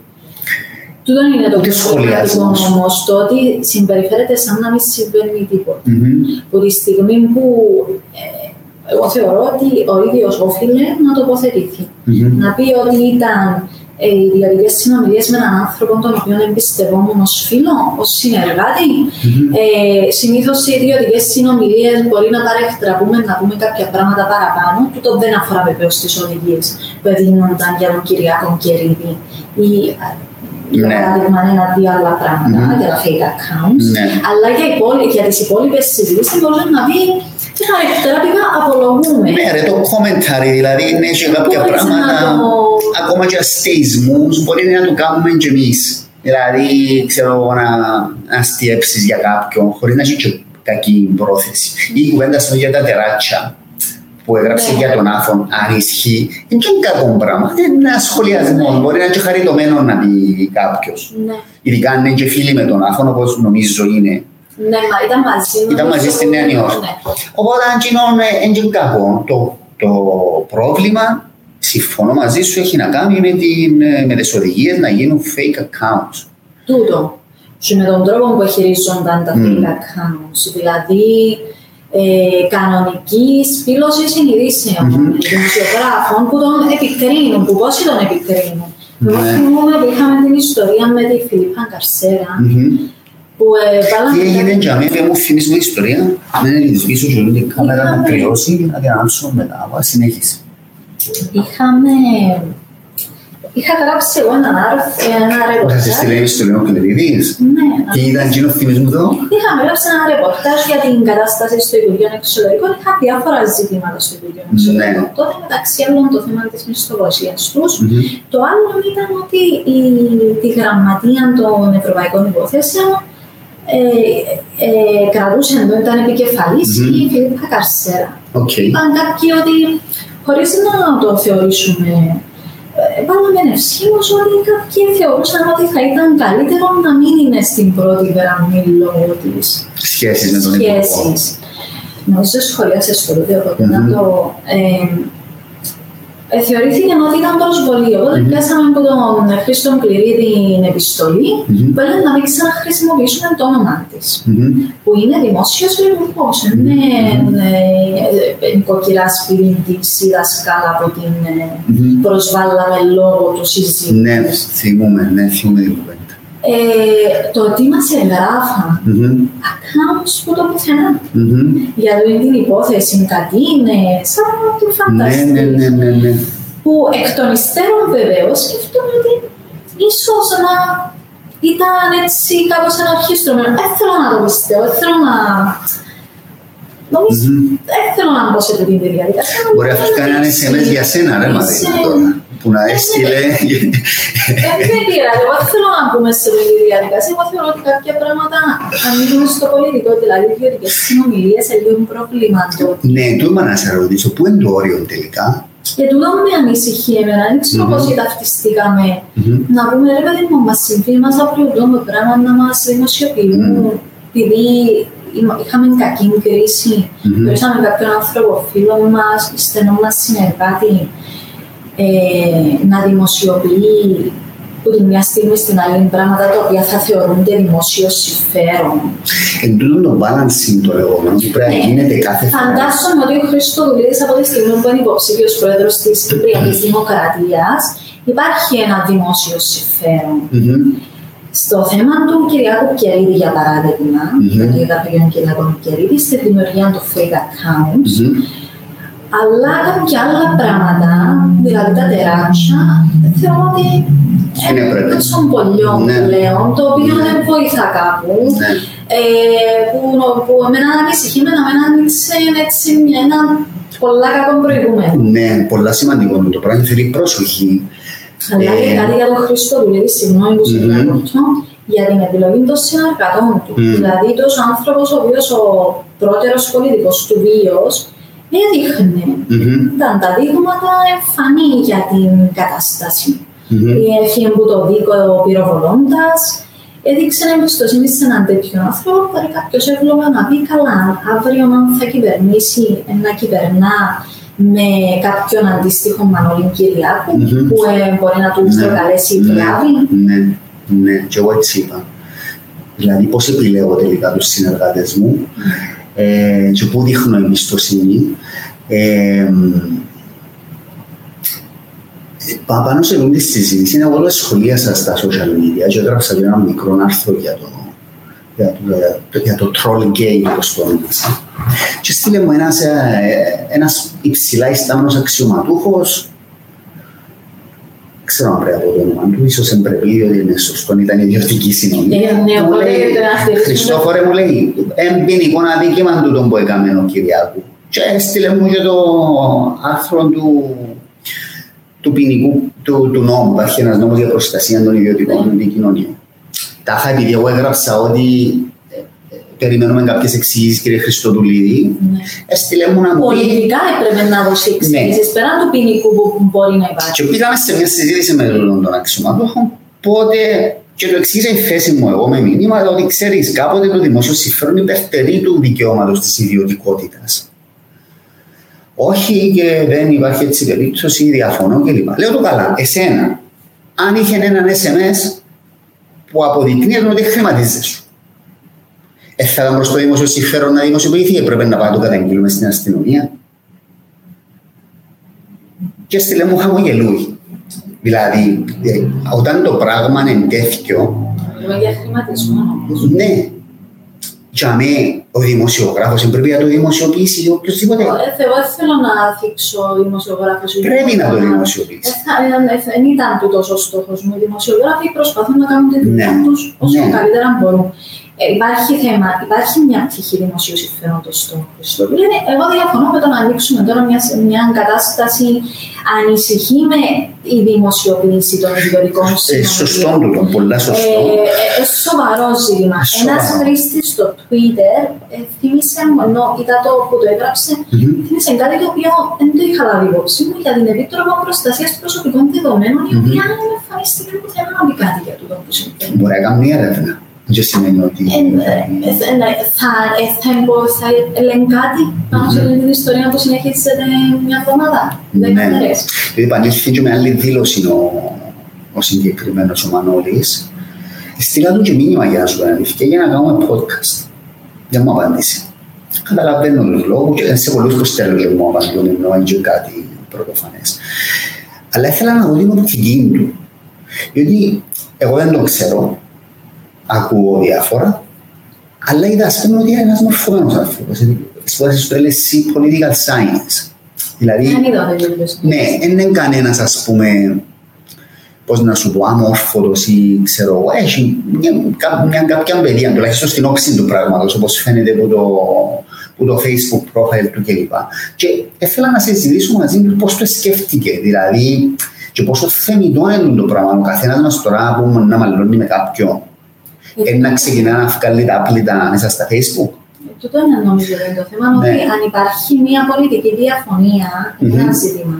Αν μπαίνουμε στη διαδικασία των προσωπικών διαφωνιών ή της εκδικητικότητας, τούτο είναι ένα άλλο σοβαρό θέμα. Δηλαδή, από ό,τι φαίνεται, ενοχλήθηκε με το δίκο επειδή προσλάβαν κάποιον άλλον να χειριστεί τα social media.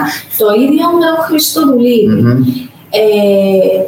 Που ο ίδιος συνενούσε στο να δημιουργήσει τα fake accounts. Δηλαδή, είναι ένα ζήτημα να του πει να αρνηθεί στη συνέχεια να το αποκαλύψει. Είναι άλλο πράγμα να το κάνεις όμως. Είναι ευκολία. Να λες θα το ψάσω. Δηλαδή, και η Κατερίνα Ηλιάδη, μια αγαπημένη της έκφραση είναι «φανερώθηκε το κόζι». Όταν έβαλε τη φωτογραφία με ο δίπλαρο, ο Κυριάκου την επομένη, ή την ίδια νύχτα ή την επομένη, φανερώθηκε για μένα που έγινε. Μα το θέμα δεν είναι ο Κυριάκος. Εγώ πιστεύω ήταν φαρτός. Ναι, δηλαδή. Ο Κυριάκος προσπαθεί να κανονικοποιηθεί μέσα στη δημόσια. Μα πώς να κανονικοποιηθεί με το να βάλει τη φωτογραφία του δίπλα του, είναι σαν να αυτομαστιγώνεται. Διότι εφάνηκε για μέ, τουλάχιστον στα μάθηκα τα δικά μου, τέλος λειτουργήσε. Εφωνάξαν του, είπαν του έλα από εδώ, για να κάνουν ζημιά στον άλλο. Και ο άλλος έφκαλε φωτογραφία του δίπλα του, ας πούμε. Ενώ έγινε και τόσο κακό, τόσο σούσορο, και ο Παντέτσι ήταν, ας πούμε, πώς να σου πω. Ένιωθεν την ανάγκη να το πει, το είμαι με τον Μανώλη, είναι εμείς που του την έκατσαμε. Έτσι ευκήκε, τούτο ήταν το μήνυμα. Και τούτο μετρίασε στα μάτια δικά μου τουλάχιστον την κάφα που ήταν ο Χριστοδουλίδης. Ήταν στημένη φάση. Ήταν στημένη ρε Μαρίνα. Εντάξει, είπεν του άλλου σταματούμε αυτά. Ο άλλος προφανώς έχοντας το Δημοκρατικό Συνέδριο, αφού αναπαράγει συνεχώς πράγματα από διάφορους αξιωματούχους, τώρα μόνος του... Τώρα, δεν ήξερα αν έγινε κάτι άλλο που δεν το ξέρουμε μεταξύ τους, αν είχαν άλλες διαφορές ή οτιδήποτε άλλο. Θα το μάθουμε από τις εταιρείες. Ποτέ δεν μπορείς να ξέρεις. Τώρα, να πάμε να δούμε λίγο, έγραψες και ένα ωραίο άρθρο του φίλου μου, του Άντρου του Κυπριανού. Τώρα να σου το πω, διότι είχα το σημειώσει που τότε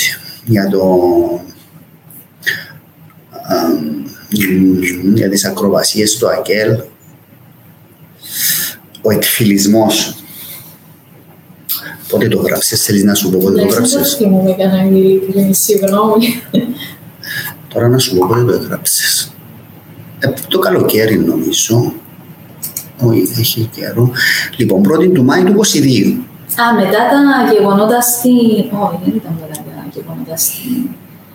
Εν τω μεταξύ, να βάλω links του των άρθρων στο Facebook feed μετά, όποιος θέλει να τα θυκευάσει.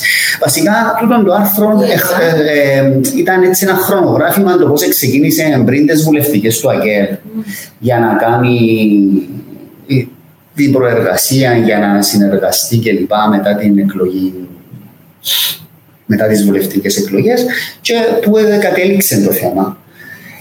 Και ας συζητήσουμε λίγο την αντιπολίτευση, το πώς λειτουργήσε, έτσι γενικά, πώς το κρίνεις το ΑΚΕΛ? Νομίζω ότι είναι μια αποκαρδιωτική κατάσταση, με ποια έννοια. Κρυώνεις με το ιατρό, μη σου λέει. Είναι ένα καλό πρόσωπο, όπως θέλεις. Αποκαρδιωτική με την έννοια ότι άμα δεν υπάρχει στιβαρή αντιπολίτευση, τότε εκτροχιάζεται η κάστοτε κυβέρνηση που βλέπουμε παράδειγμα. Ναι. Υπάρχει θέμα με την αντιπολίτευση, δηλαδή μιλούμε για μια δεκαετή διακυβέρνηση του Νικού Αναστασιάδη να κλείσει 10 χρόνια. Με το ΑΚΕΛ να είναι εντελώς απόν, δηλαδή το γεγονός ότι αυτή τη στιγμή έχουν καταλήξει στον Ανδρέα Μαυρογιάννη, όμως ο άνθρωπος θεωρείται αριστερή υποψήφια. Υπάρχουν στοιχεία, αλλά το γεγονός ότι το ΑΚΕΛ παραδέχεται ότι δεν μπορεί να κυβερνήσει, δεν μπορεί να... υπάρχει ακόμα τούτη ανησυχία στην κοινωνία ότι άμα μπορεί να κυβερνήσει το ΑΚΕΛ, αυτό είναι ένα μεγάλο πλήγμα για το ίδιο το κόμμα.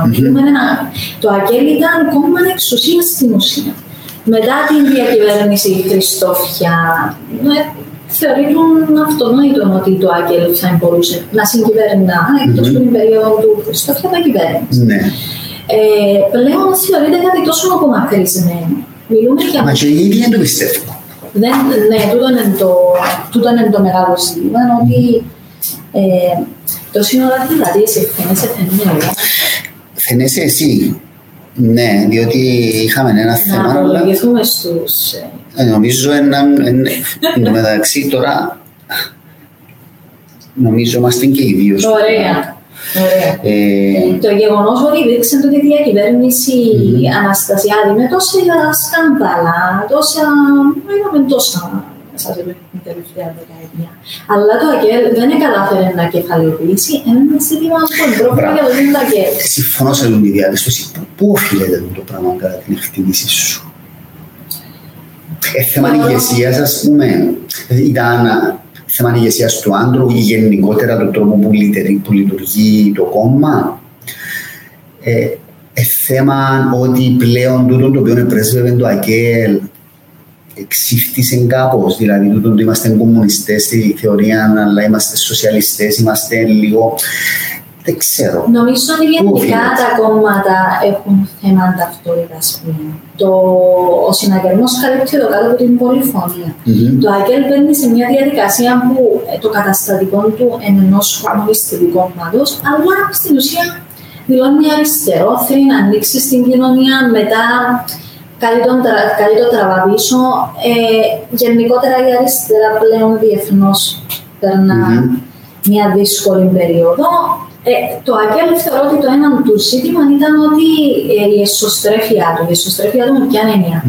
Η θέση του στο Κυπριακό δεν αντανακλά την πλειοψηφία της κυπριακής κοινωνίας, ούτε καν το ίδιο το κόμμα του, τις βάσεις του. Δηλαδή, το αφήγημα που υπάρχει στο ΑΚΕΛ με το Κραν Μοντανά, τι έγινε στο Κραν Μοντανά, πώς ήταν η δική μας ευθύνη, πώς της Τουρκίας, φαίνεται βάση του αποτελέσματος, μιλώ για τις βουλευτικές εκλογές, ότι δεν έπεσε.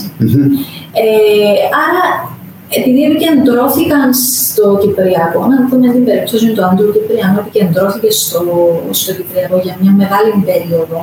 Δηλαδή, ο άνθρωπος συμπεριφέρθηκε, μπορούμε να το πούμε, γενναιόδωρα πολιτικά. Στήριξε την κυβέρνηση για να μπορέσει να περάσει. Ασχέτως αν τελικά μπορεί να θεωρηθεί ότι ξεγελάστηκε.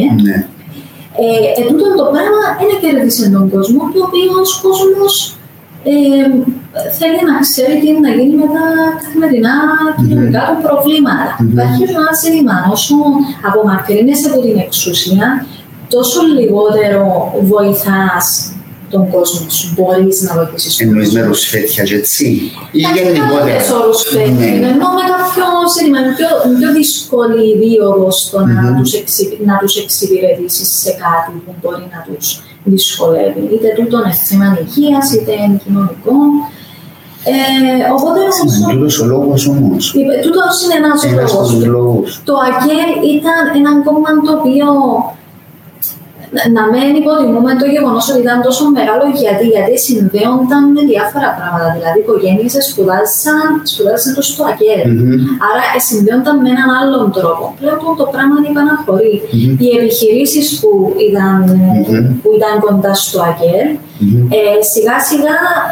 Είτε πουληθήκαν, είτε απολύσαν κόσμο που ήταν ακελικός. Πρέπει να το παραβλέπουμε. Είχε και τούτο σίγουρα ένα μεγάλο μέρος. Και σίγουρα παρουσιάσαν μια συγκεκριμένη πολιτική πρόταση στο κύριο ζήτημα που είναι το μεγάλο του ζήτημα, την οικονομία. Δηλαδή, ο κόσμος ανησυχεί αν αύριο κυβερνήσει το ΑΚΕΛ. Πώς θα κυβερνήσει, ποια είναι η πρόταση του στην οικονομία. Το οποίο είναι να το λύσουν. Ναι. Υπάρχει και το θέμα ότι παρόμοια πίεση είναι δεχτεί ο συναγερμός μείωση των ποσοστών του, απλά επικεντρωνόμαστε στο ΑΚΕΛ επειδή είναι πιο μεγάλη. Δηλαδή, ο συναγερμός έχασε ψήφους. Ναι, αλλά ο συναγερμός μπορεί να δικαιολογηθεί με την έννοια της κυβερνητικής φθοράς.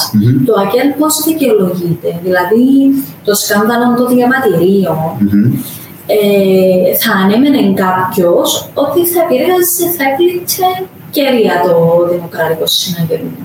Τελικά θα είναι ότι επηρεάσει και το ΑΚΕΛ. Τώρα, αν είναι ο Τζοβάνι ο λόγος, εντάξει, δεν νομίζω να είναι ο μόνος λόγος, απλώς θεωρώ ότι το γεγονός ότι ο κόσμος δεν θεωρεί, αντιλαμβάνεται ότι υπάρχουν σκάνδαλα, μπορεί να κατηγορεί την κυβέρνηση Αναστασία, αλλά στην ουσία δεν βίωσε κάτι ανήλικο αυτή τη στιγμή. Η οικονομική κρίση, όπως το η διακυβέρνηση Χριστόφια, που ξεκίνησε από τη διακυβέρνηση Χριστόφια, συνέχισε με το πόλεμο του Αναστασιάδη. Οπότε. Μπορούμε να πούμε ότι η αντιπολίτευση βασικά βρέθηκε προαγή εξόδου για να πάει να βάλει, να επιλέξει εν τέλει. Άργησε. Μόνον άργησε. Δηλαδή το να είσαι 10 χρόνια αντιπολίτευση, 9 χρόνια. Την πρώτη πενταετία να το δεχτώ ότι προσπαθούσες να βρεις τα πόθηκια σου. Αλλά τη δεύτερη πενταετία να μην έχεις έτοιμη πρόταση, έπρεπε να έχεις έτοιμη πρόταση, έτοιμον υποψήφιον, έτοιμον αφήγημα να πεις στον κόσμο. Να περιμένεις το παραπέντε. και στο τέλος να πάεις να πιάσεις τον διαπραγματευτή. Και δεν είναι ο άνθρωπος, εγώ τον Μαυρογιάννη τον εκτιμώ πάρα πολλά, είναι πάρα πολλά καλή περίπτωση, διπλωμάτη, είναι εξαιρετικός, ναι, αλλά εν έναν τζίνο, άλλον τι επιλογές κάνει η αντιπολίτευση και άλλον αν κάνει για πρόεδρος ή όχι. Λοιπόν, επιλέγεις τον διαπραγματευτή του οποίου η θέση πάνω σε βασικό πράγμα που έλαβες εσύ είναι διαφορετική. Ναι, αλλά παραδοχή ότι τελικά ούτως ή άλλως δεν μπορούσαν να πάμε το δικό τους αφήγημα, να λάβουμε υπόψη ότι είναι μια μικρή μειοψηφία, μια μικρή μειοψηφία που υιοθετεί αυτό το αφήγημα. Άρα, αν το σκέφτονταν ότι εμείς θέλουμε να έχουμε μια πρόταση νίκης, έπρεπε να πάρουμε μια πιο, πώς να το θέσω, μετριοπαθή στο Κυπριακό. Απλώς θεωρώ ότι το μεγάλο τους πρόβλημα ήταν ότι άργησαν υπερβολικά, μπήκαν σε κάτι διαδικασίες. Τα ονόματα διαρρέα, που άλλοτε δεν συμβαίνουν έτσι πράγμα. Δηλαδή, ξέραμε τι συμβαίνουν στα συλλογικά του σώματα, που κρούσαν υποψηφιότητες στην ουσία. Νομίζω ότι, εγώ θεωρώ ότι κάτι το οποίο θα ήταν έντιμο πολιτικά θα ήταν να πάμε με υποψήφιο του Στέφανου Στεφάνου. Για τον ίδιο δεν ξέρω πόσο καλό θα ήταν για την πολιτική του συνέχεια, αλλά θα ήταν μια αριστερή πρόταση. Ναι, για τον ίδιο το κατανοώ. Αλλά θα ήταν μια αριστερή πρόταση. Καθαρή, ορθόδοξη. Που δείχνει ότι είσαι συνεπής σε τούτα που λες.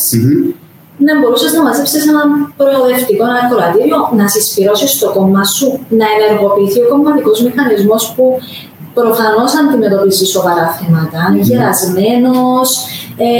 Να μπορούσαν να μπουν σε μια διαδικασία που το κόμμα την επόμενη μέρα θα έχανε ίσως, αλλά να μπορούσε να επαναχτίσει τη ζωντάνια, τη δυναμική, την περηφάνεια του υλικού. Πάντως είναι προβληματική κατάσταση. Προβληματίζει. Εμένα να σου πω πώς με προβληματίζει. Άμα η αντιπολίτευση σε το κορυφαίο ζήτημα δεν εξετέλεσε τον ρόλο της όπως θα ανέμενε κάποιος, στα άλλα όλα τι κάνουν, ενώ ας πούμε στη Βουλή, στο έλεγχο της κυβέρνησης, των κοινοβουλευτικών ελεγχών. Δηλαδή, άμα σε τούτο είσαι 9-10 χρόνια αντιπολίτευση και περιμένεις την τελευταία στιγμή και έγιναν και λάθη στις βουλευτικές εκλογές. Δηλαδή, όταν παραδοσιακά στην Κύπρο οι βουλευτικές εκλογές είναι πρόκριμα για το ότι είναι στις προεδρικές, αν το πιάσεις ιστορικά. Και οι συνεργασίες ή τα μαϊρέμματα είναι από τότε που γίνονταν. Όταν δεν τα. Και θυμόμαστε τι έγινε και πώς εκλέγηκε η συμπαθής κατά τα Λανίτα πρόεδρος της Βουλής. Με τον Εύρωμαν, έγραψες και ένα άρθρο για το. Του το θυμάσαι εδώ, ότι δεν το έγραψες. Ναι, λοιπόν, όταν δεν κάνεις τούτο το στοιχειώδες, στα υπόλοιπα τι κάνεις. Εντάξει, για να είμαστε δίκαιοι, γίνεται σοβαρή δουλειά στο κοινοβουλευτικά, γίνεται σοβαρή δουλειά. Έχουν τεράστιο θέμα επικοινωνίας, η αντιπολίτευση, έχουν κυρίως. Είναι περάσαν την εικόνα ότι εμείς αύριο, αν μας ψηφίσετε, μπορούμε να κυβερνήσουμε. Έχουμε συγκεκριμένο πρόγραμμα που τούτο είναι σοβαρό. Τούτο που ανέφερες με την Προεδρία της Βουλής είναι ένα ενδεικτικό παράδειγμα. Το γεγονός ότι τα δύο κόμματα δεν είναι καταφέραν να τα βρουν στο ποιος θα είναι ο επόμενος πρόεδρος της Βουλής. Δηλαδή να πει ο ένας, μπες εσύ να σε στηρίξω, αλλά να έχω εγώ ένα παραπάνω λόγο στον υποψήφιο του. Μα και να μην το πεις εννοείται. Και χρειάζεται να το πεις. Κάποια πράγματα εννοούνται. Δεν χρειάζεται να το πεις. Νομίζω προφανές ότι έτσι ήταν να γίνει. Νομίζω ότι ο άντρος Κυπριανού ήθελε, ενώ αρχικά θα ήταν ο Νικόλας Παπαδόπουλος, νομίζω ότι ο άντρος Κυπριανού ένιωσε ότι υπήρχε το ρεύμα να το στηρίξει λόγω του του υποσχόταν ο Μάριος Καλογιάν για να σπάσει συνεργασία. Συνεπώς, ο άντρος ήθελε να κλείσει, να κάνει τον πολιτικό του κύκλο αξιοπρεπώς, μια θέση ως δεύτερος στη τάξη. Νομίζω ότι κάπου μπήκα σε τούτη την νοοτροπία, την πιο προσωπική, οπότε χάθηκε την μπάλα. Ναι. Τον είχα στο podcast λίγο πριν τις βουλευτικές και ευχήθηκα του Να πάτε καλά. Και φαίνεται δεν πιάσει. Διότι μετά νομίζω παραιτήθηκε κιόλας. Ναι, όχι παραιτήθηκε, δεν έβαλε ξανά για γενικός γραμματέας και έγινε το συνέδριο και εκλεγεί για να... Εντάξει, μιλούμε για έναν ιδιαίτερα έντιμο άνθρωπο. Πολύ, μα δεν έχει... Να σου πω και το τι χρειαζόμαστε τώρα, άλλο θέμα στην Κύπρο, πρέπει πάντα να πει και το καλό του άλλου, αν είναι κριτικάρης, λέω για να, ας πούμε, που χρειάζεται, είναι εντιμότατος, εγώ το ξέρω από πρώτο χέρι, ότι είναι εντιμότατος ο άνθρωπος, δηλαδή δεν ελερώθηκε σε οτιδήποτε, αλλά εμείς τώρα κρίνουμε την πολιτική θέση, δεν και κρίνουμε το... Εγώ νομίζω γέλασαν τους Τζαμιόν Καρόγια. Εγώ νομίζω ο Καρόγιαν ήταν στημένο από το Προεδρικό, νομίζω έγραψα το κιόλας, γέλασαν τους, για να μπει και εσύ έτσι πιστεύεις ή το ξέρεις ότι είναι έτσι. Έτσι πιστεύω, διαψεύδεται από τους πρωταγωνιστές. Ξέρεις τι λέει ο Παράσχος για τον Καρόγια, δεν μπορώ να σου πω. Φίλος του. Ναι, τώρα πήγαμε να γίνω Μανώλης Κυριάκου τώρα. Συμφωνώ ότι εντάξει ο Μάριος Καρογιάν πολιτικός ζώο ήθελε με κάθε τρόπο να αποδυναμώσει τον Νικόλα Παπαδόπουλο. Ο Νικόλας Παπαδόπουλος ήταν επόμενος πρόεδρος της Βουλής. Τετέλεσται τελικά. Δηλαδή ξεκινούσε μια άλλη κατάσταση πέραν του ότι ενδυναμωνόταν στο τύπο. Έμπαινε σε μια διαδικασία που χτίσε ένα αντιπολιτευτικό μπλοκ με το ΑΚΕΛ. Άρα, εγώ θεωρώ ότι κοινικά λειτουργήσε σωστά. Είτε υπήρχε κακή πρόθεση απλώς να του τα διαλύσει, είτε τούτο που ονομάζει πρόταση, συνένεση, τα σχετικά, αλλά τελικά ψήφισαν την Ανίτα. Μέσα σε τον μπάχαλο που έγινε, το θετικό να με ρωτάς είναι ότι εκλέγει η Ανίτα πρόεδρος, με την έννοια ότι εκλέγει και μια γυναίκα, μια νεαρή, μια ας πούμε κοπέλα έτσι υποσχομένη, ένα νέο φρέσκο πρόσωπο που επέρασε και εκείνη που είχε για δύο προβλήματα, θυμάσαι τον προδρόμο που της είπε για τα καλλιστεία και για τα... Συμφωνώ όμως... Δηλαδή, είναι ωραία παρουσία. Δηλαδή, βλέπεις, ας πούμε, εγώ θεωρώ ότι ένα βήμα μπροστά ότι εκλέξαμε πρόεδρο. Τι να το λέεις όμως ότι είναι ωραία παρουσία, καταλαβαίνω πώς το σκέφτεσαι. Όχι σαν γυναίκα είναι ωραία παρουσία. Ναι, είναι ωραία παρουσία το ότι έχουμε μια γυναίκα πρόεδρο. Ναι, όπως είναι η πρόεδρος του Ευρωκοινοβουλίου, όπως είναι η πρωθυπουργός της Φινλανδίας και η κοπέλα με τα πάρτι. Η Σάνα Μαρή, δηλαδή φρέσκα πρόσωπα. Δεν σημαίνει ότι μόνο οι 50 και 60 και 70. Θέλω τα νέα πρόσωπα να έχουν και φρέσκες ιδέες όμως. Ναι. Ανεξαρτήτως του φίλου. Δεν ξέρω, περιμένω να δω. Υπάρχουν κάποια πράγματα που έκαναν που θετικά. Θέλω να δω κάποια παραπάνω. Δεύτερη διδάξη, νέα, έξυπνη γυναίκα. Θεωρώ ότι μπορεί να κάνει πολύ περισσότερα. Δηλαδή, τούτο το ζήτημα με τα social media που λέμε για τον Νίκο Χριστοδουλίδη, ας μην έχουμε μία επανάληψη του φαινομένου που μένουμε στις φωτογραφίσεις, στις εκδηλώσεις, στα εγγένεια. Εγώ θέλω να δω κάτι παραπάνω, γιατί εκπροσωπεί κάτι καινούργιο. Πιστεύω ότι οι αξιωματούχοι, ειδικά οι πρωτόφκαρτες έτσι θέσεις, θέλουν και κάποιο χρόνο να βρουν τα πατήματα τους, και άμα έχει και το θεμιστοκλέος μες στην Βουλή. Την άλλη φορά είπαν εσύ σε δασκάλα, ναι, δηλαδή πρέπει να ισορροπήσει και με τούντες καταστάσεις. Πριν πάμε στην τελική ενότητα που θέλω να σε ρωτήσω, συζητήσαμε, βιάζεσαι να πεις? Έχουμε τηλεθέαση αρκετή πάντως. Είμαστε ανοιχτή ώρα, δηλαδή πάμε... Δεν έχουμε όριο, αλλά νομίζω μέχρι και 2 ώρες. Κοίτα, να σε ρωτήσω. Συγγνώμη, δίκοψα. Για τη Χαραλαμπίδου, τι νομίζεις στο ΑΚΕΛ, ο παράγοντας Χαραλαμπίδου? Δηλαδή, είναι μια περίπτωση που δεν αξιοποιείται, είναι μια περίπτωση που θεωρούν ότι είναι απέναντι στο σύστημα. Έκαμε πράγματα, είναι αξιολογή, δηλαδή έχει κάτι να δείξει, έχει έργο, μπορεί να το κάνει με τον δικό της τρόπο.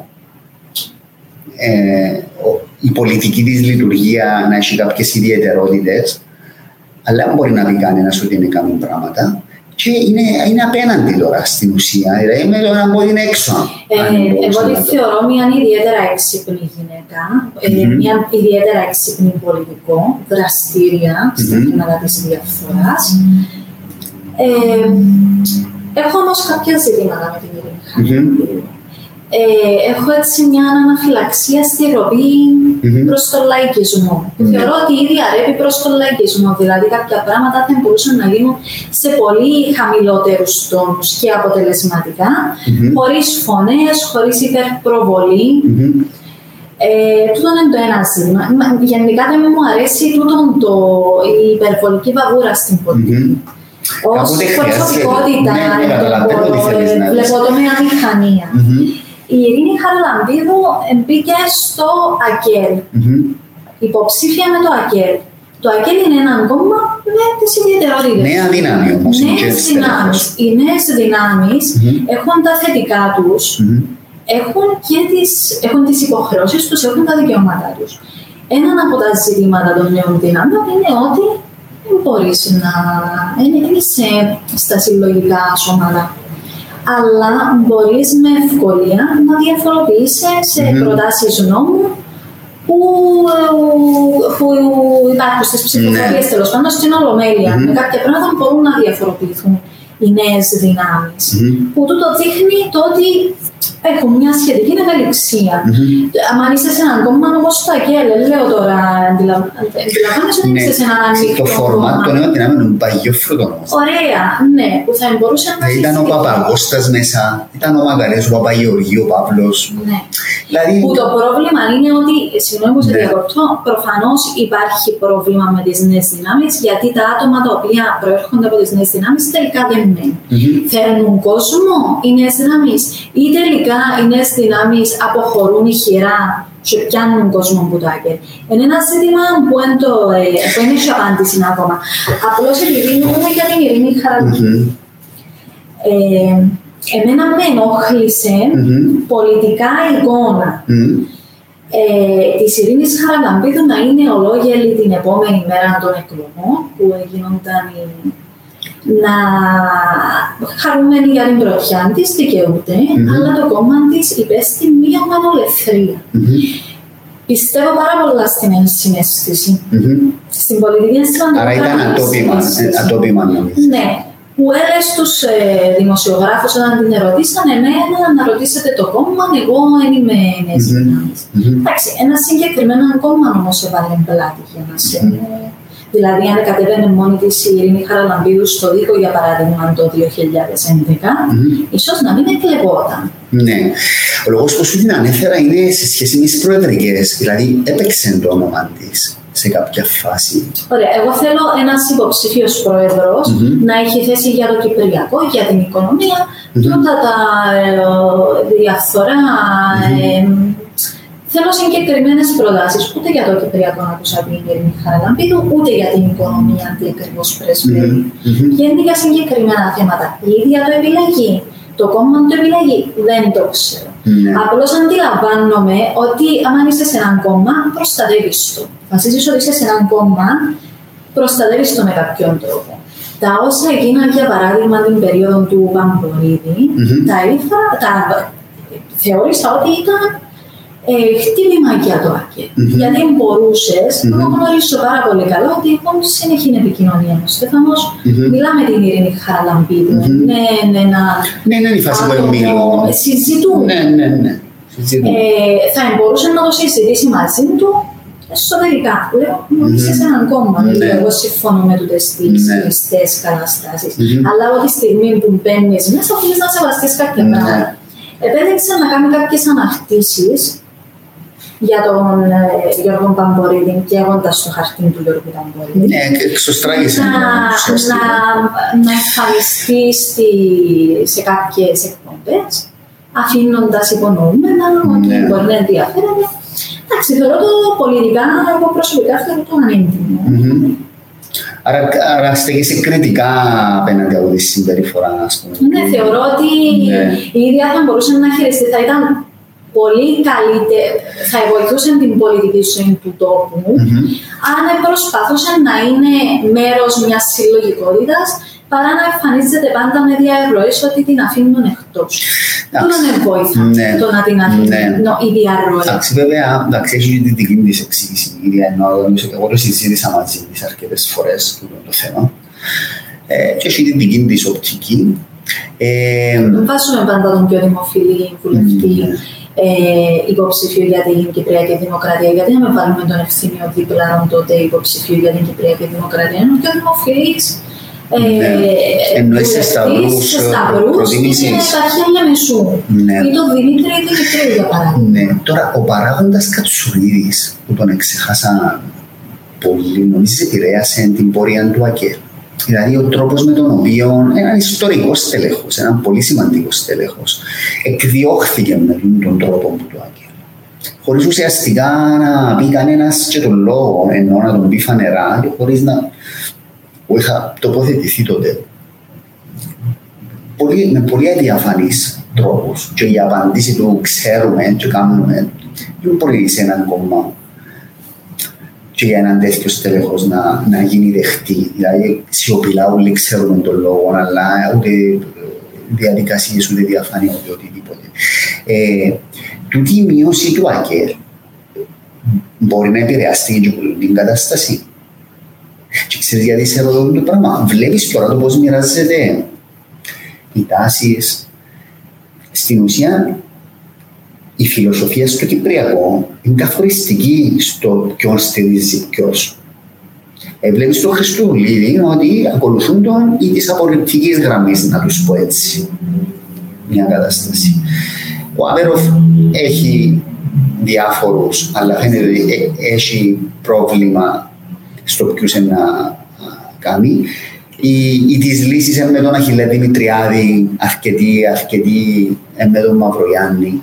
Και μέσα στο ΑΚΕΛ υπήρχε και μια τάση, όπως είπε και εσύ πριν, και ήταν ξεκάθαρες, υπήρχε μια γραμμή, υπήρχαν διάφορες τάσεις. Και ο Κατσουρίδης εκπροσωπούσε ένα ρεύμα φιλοσοφία στο Κυπριακό μήλο του. Τούτον το πράγμα, εσύ βλέπεις το καταρχάς τούτο, δηλαδή συμμερίζεσαι την εκτίμηση που κάνω εγώ, ότι η φιλοσοφία στο Κυπριακό εμοίρασε και την πίτα των υποστηριχτών στις προεδρικές.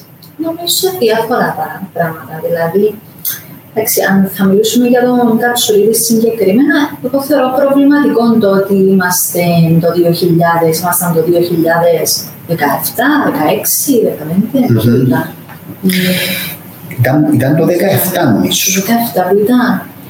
Το ότι αποβάλαν τον μετά, ο ίδιος δεν μιλούσε, δεν τοποθετεί του. Το κόμμα υποτίθεται αποφάσισε να μην χρειαστεί να μιλήσει ο Πενόντος Κυπρίου. Δηλαδή το ότι δημιουργήθηκε ένα δικαστήριο εσωκομματικό, εγώ το βρίσκω προβληματικό. Εγώ θέλω να ξέρω ως πολίτης αν ο Νίκος Κατσουρίδης, για τον Νίκο Κατσουρίδη υπήρχαν κάποια ζητήματα, γιατί μπορεί να μην είναι ακελική. Το θέσμα, εν πάση περιπτώσει, αν ήταν πολιτικό ή οτιδήποτε άλλο. Δικάστηκε κομματικά και εγκρυπτό, δηλαδή εγκρυπτό, όχι ενώ αν έγινε το κάτι αντίστοιχο στο συναγερμό, ας πούμε, ήταν να μαθαίναμε τι έγινε. Ήταν να υπήρχε περισσότερη διαφάνεια, νομίζω. Αποφάσισε μια κεντρική επιτροπή. Ο συναγερμός. Οι διαδικασίες του είναι πιο ανοιχτές. Το πρόβλημα του ΑΚΕΛ είναι ότι υπάρχουν οι εσωτερικές του διαδικασίες. Είναι το θέμα παραγοντισμού, δηλαδή δικάζουν άτομα γιατί μπορεί να βάλουν φωτογραφίες στο Facebook ή μπορεί να παραγοντισμούν. Αλήθεια, δεν το ξέρω. Είχα διάφορα. Ναι. Anyway, ενώ είναι προβληματικό το θέμα, θυμώ και εγώ το ανέδειξα τότε. Δεν ξέρω τη δυναμική που εξακολουθεί να έχει ο Νίκος Κατσουρίδης. Εγώ θεωρώ ότι το γεγονός ότι έγινε έτσι, δεν θα το θέσω gracefully, σιγά σιγά, χωρίς διαφωνίες, ιστορίες, διαρροές, όσο να είναι αποδυνάμωσε τον ίδιο πολιτικά, δηλαδή ξεχάστηκε όσο να είναι, ασχέτως ότι είναι μια σημαντική πολιτική φιγούρα για τον τόπο, εγώ του τον αφήνω εδώ. Απλώς ο κόσμος άρχισε να σκέφτεται κάποια άλλα πράγματα που ήταν προσωπικά για τον Κατσουρίδη. Ίσως κάποιοι να ήθελαν μια πιο συγκεκριμένη πρόταση για το περιβάλλον, για παράδειγμα. Να φέρουν κοντά κάποιες περιβαλλοντικές οργανώσεις. ίσως κάποια άλλα ζητήματα κοινωνικά που αφορούν νέους. Υπάρχουν πολλές ομάδες, δηλαδή αν πούμε από τους ΟΣΔΑΜΕ για παράδειγμα, τις ομάδες που δημιουργηθήκαν, εγώ θεωρώ ότι υπάρχει ένα προοδευτικό ρεύμα που αυτή τη στιγμή δεν βρίσκεται στο ΑΚΕΛ, βρίσκεται πουθενά, δηλώνει αριστερό υπέρ της λύσης, κάποιοι άλλοι σε περιβαλλοντικές εκφράσουν. Αλλά δεν μπαίνουν κοντά στο ΑΚΕΛ, γιατί το ΑΚΕΛ θεωρείται κάτι γερασμένο. Ναι. Και λειτουργά κάπως παροχημένα. Σαν για τον Κατσουρίδη, να θυμάσαι, είναι μια κουβέντα πριν τις προεδρικές του 2018, αν η στήριξη των Μαλάν, λένε ο άντρος να το δούμε και να το ξαναθέσουμε. Και μάλιστα πήγαινε στο συνεδριακό ο Νίκος Κατσουρίδης τότε που ήταν να ανακοινώσει ο Μαλάς και περίμενε τον εκεί. Ναι. Δηλαδή έγινε και μετά σωστά, δηλαδή σε ξεχάστηκε το θέμα και αφέθηκε να ξεχαστεί εντελώς. Και ο Στέφανος όταν τον ερώτησα, δεν θυμάμαι εγώ που τον ερώτησα στο podcast, είπε ότι τέλειωσε, δεν υπάρχει ζήτημα. Εδώ ο Ανδρέας Φράγκος, ο φίλτατος μου, ο πρώην πρόεδρος του ΡΙΚ, λέει ποια πιστεύει. Καταρχήν είπε ότι είσαι πολύ αξιόλογη που κρατούν το δημοσιογραφικό λειτουργήμα ψηλά. Πιστεύεις ότι εκτός από τρας προεκλογικών έχουμε και τρας πολιτική σκηνή γενικά? Μα γίνεται, Ανδρέα μου, να έχεις τρας προεκλογικών και η πολιτική σκηνή σου να είναι καλή, ενώ είναι συγκοινωνούν τα δοχεία. Τι νομίζεις? Νομίζω ότι μας αξίζει κάτι καλύτερο. Δηλαδή, πώς είμαστε οι άνθρωποι, έχουμε τις καλές μας στιγμές και τις κακές μας στιγμές. Δεν είμαστε καλοί ως επιτοπλίστου, αλλά έχουμε κακές στιγμές ή καλές. Θεωρώ ότι τόσο προεκλογικός είναι σε μια πάρα πολύ κακή στιγμή διαρκείας.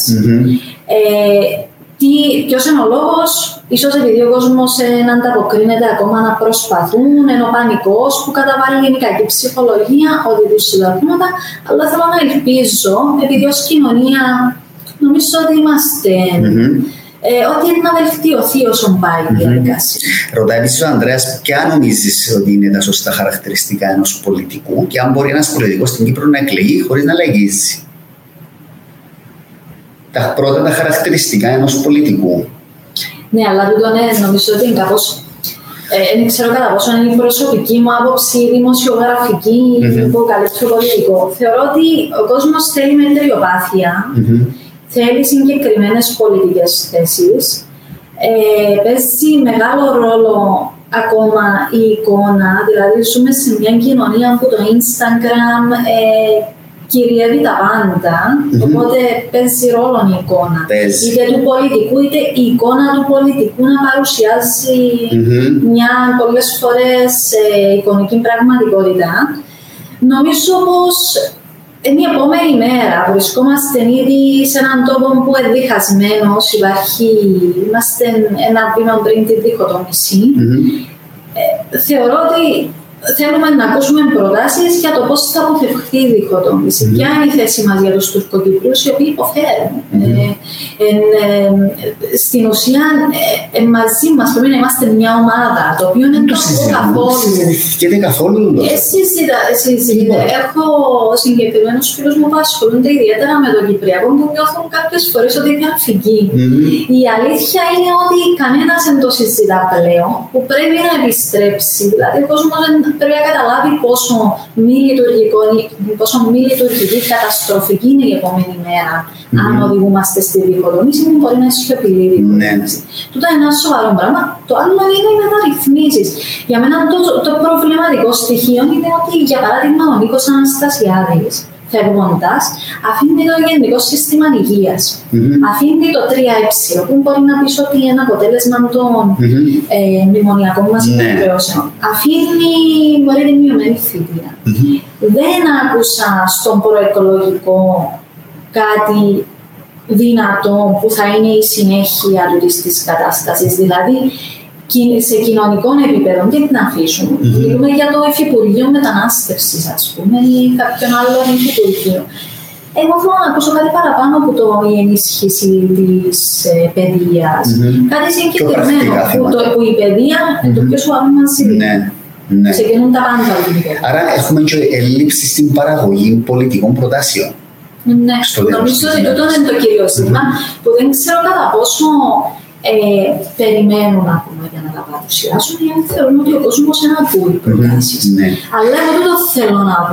Πάνω στο άλλο πρώτο, Ανδρέας, αν μπορεί κάποιος να εκλεγεί χωρίς να λαϊκίσει. Δεν ξέρω τι πιστεύεις εσύ. Εγώ πιστεύω ότι δεν μπορεί.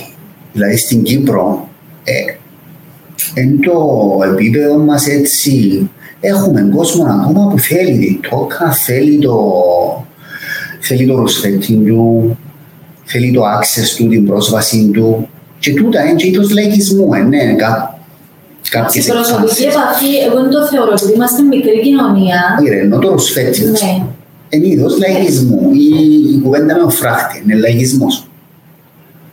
Να το λαλείς, ας πούμε, κατά καλό καιράς. Δεν ξέρω πόσο βοηθά όμως, δηλαδή κάποιος που θέλει φράχτη πάει στον original. Και σε αυτήν την περίπτωση δεν είναι ένα βέβαιο. Δεν ξέρω, θεωρώ ότι ο λαϊκισμός είναι η παθογένεια του πολιτικού μας συστήματος. Θυμάσαι σε παγιές εκλογές. Δεν ξέρω, ήσουν και μικροί εσύ τότε, αλλά το 1998 ήταν η S300. Ήταν εκείνο το παραμύθι. Δεν θυμάμαι ήταν το 1998, μπορεί να ήταν το 1998, εκδώσαν τίτλους κοτσάνια στους προσφυγικές Κληρίδη. Ναι. Δηλαδή τούτα είναι είδος λαϊκισμού τούτα τα πράγματα. Προφανώς. Πλέον έχουμε όμως και οικονομική στενότητα. Ναι. Ο κόσμος νομίζω ότι είναι πιο υποψιασμένος σε πάρα πολλά πράγματα. Περιμένει κάτι καλύτερο. Τούτο θέλω να ελπίσω, αλλά μέσα στην συζήτηση που έκαναμε πριν, κατά πόσο υπάρχουν δύο πραγματικότητες. Αν είμαστε σε τούτη την μικρή ομάδα που φανταζόμαστε. Νομίζω είμαστε σε virtual reality. Ίσως. Εμείς. Τούτος ο κύκλος του Twitter. Ίσως. Κάποιοι, ναι. Διότι ο παραπάνω κόσμος, εγώ προσπαθώ να μιλώ πολλές φορές, ας πούμε, άμα να πάω σε τόπους που είναι απλός ο κόσμος, στην πεζίνα. Ή άμα να πάω στο περίπτερο, πιάνω κουβέντα και ρωτώ, είναι που νομίζεις, ας πούμε. Και 99% των περιπτώσεων ο κόσμος δεν ξέρει τι γίνεται. Δηλαδή, τούτα που συζητούμε εμείς και ένα γεγονός μπορεί να το θεωρούμε ότι είναι κατακλυσμιαίο. Ναι. Πρέπει να είναι υπηρεμήνηση. Δηλαδή, είχε ένα άτομο προχτές δεν ξέρουν ότι γίνονται debates. Που εμείς έκαναμε τόση κουβέντα να πρέπει να γίνουν, να μην γίνουν. Ναι. Άρα έχεις δίκαιο ότι υπάρχει τούτη διχοτόμηση. Υπάρχει ο κόσμος ο κανονικός και υπάρχουν και οι υπόλοιποι εμείς που ζούμε σε ένα δικό μας παράδειγμα. Επειδή μας ενδιαφέρει η πολιτική, νομίζω ότι είμαστε έτσι σε μια διαδικασία εγρήγορση. Οπότε δεν μπορούμε να απαντήσουμε δυστυχώς, κύριε Φράγκο, σε αυτή την ερώτηση με ναι ή όχι. Και έτσι καταληκτικά, τούτους τους 4 ανεξάρτητους πώς τους βλέπεις, για να κλείσουμε σιγά σιγά πριν να κλείσει η κάμερα. Ωραία. Εγώ θεωρώ το θετική εξέλιξη. Θετική εξέλιξη να υπάρξει μια κοινή υποψηφιότητα των 4 ή το ότι υπάρχουν. Όχι, το ότι υπάρχουν 4 συμπολίτες μας. Αξιόλογοι, καταξιωμένοι ο καθένας στον χώρο του. Οι οποίοι ευκήκαν μπροστά γνωρίζοντας τα chances του, ας το πούμε. Αλλά λένε ότι εγώ προτείνω το πράγμα. Και μπαίνουν στη διαδικασία, στον κόπο να συζητήσουν, να προτείνουν πράγματα, ρε παιδί μου, το θεωρώ θετικό, είναι ελπιδοφόρο. Ναι, εν ένδειξη του πόσο υποχωρεί το κομματικό, η κομματική κατάσταση. Αλλά έχουμε υπόψη ότι έχουμε μόνο έναν υποψήφιο πρόεδρο κόμματος. Μπαίνουν νέες προσωπικότητες στη διαδικασία, θεωρώντας ότι ίσως να καταφέρω κάτι. Εγώ θεωρώ ότι σημαντικό, συμφωνώ μαζί σου, έχουν πράγματα να πούν ο καθένας σε μια αξιόλογη προσωπικότητα από μόνη της. Έχω κάποιες επιφυλάξεις αν θα τα καταφέρουν τελικά να τα βρουν. Με ποια έννοια, ότι τα δύο πρόσωπα, γιατί πλέον συζητάμε είτε για την υποψηφιότητα Αχιλλέα Δημητριάδη, είτε για την υποψηφιότητα του Κωνσταντίνου Χριστόφυλλου. Μπορεί να είναι κάποιος τρίτος. Νομίζω ότι είναι τα δύο ονόματα που συζητούν. Οι άλλοι δύο υποψήφοι είναι έτοιμοι να υποχωρήσουν. Όχι, να μην είναι κανένας από τους 4. Να βρουν άλλο. Ναι, ο Στυλιανίδης, ας πούμε. Ο Αχιλλέας Δημητριάδης επέτρεψε που το επιτελείο του. Λέει, δικάζουμε τώρα μια υπόθεση μαζί, είμαστε ομόδικοι και τον βλέπω πολύ τακτικά. Ωραία. Τίμιον κράτος, άλλες προτάσεις για το Κυπριακό, επιτελείο. Δηλαδή, μπήκε σε τούτη τη διαδικασία και να αποφασίσεις τελικά ότι να βάλεις κάποιον άλλο. Προφανώς επηρεάσουν την απόφαση γιατί θεωρείς ότι η δική σου πρόταση λέει κάτι. Να υποχωρήσει τώρα ο Αχιλλέας Δημητριάδης ή ο Κωνσταντίνος Χριστοφίδης, θεωρώ ότι έχω διαφορετική προσέγγιση στο Κυπριακό. Δεν κατάλαβα ότι δηλαδή ο ένας είναι αρκετά πιο σκληρός από τον άλλο. Εντάξει, ο Χριστοφίδης έχει κάποιες απόψεις για το Προεδρικό Συμβούλιο, για την εκπεριτροπής Προεδρία.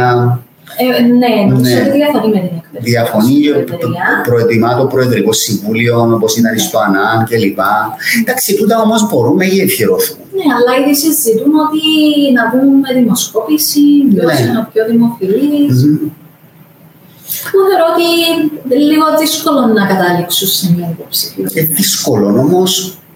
Δύσκολο. Αλλά σημαντικό. Εγώ εκτιμώ την προσπάθεια. Ναι, σημαντικό.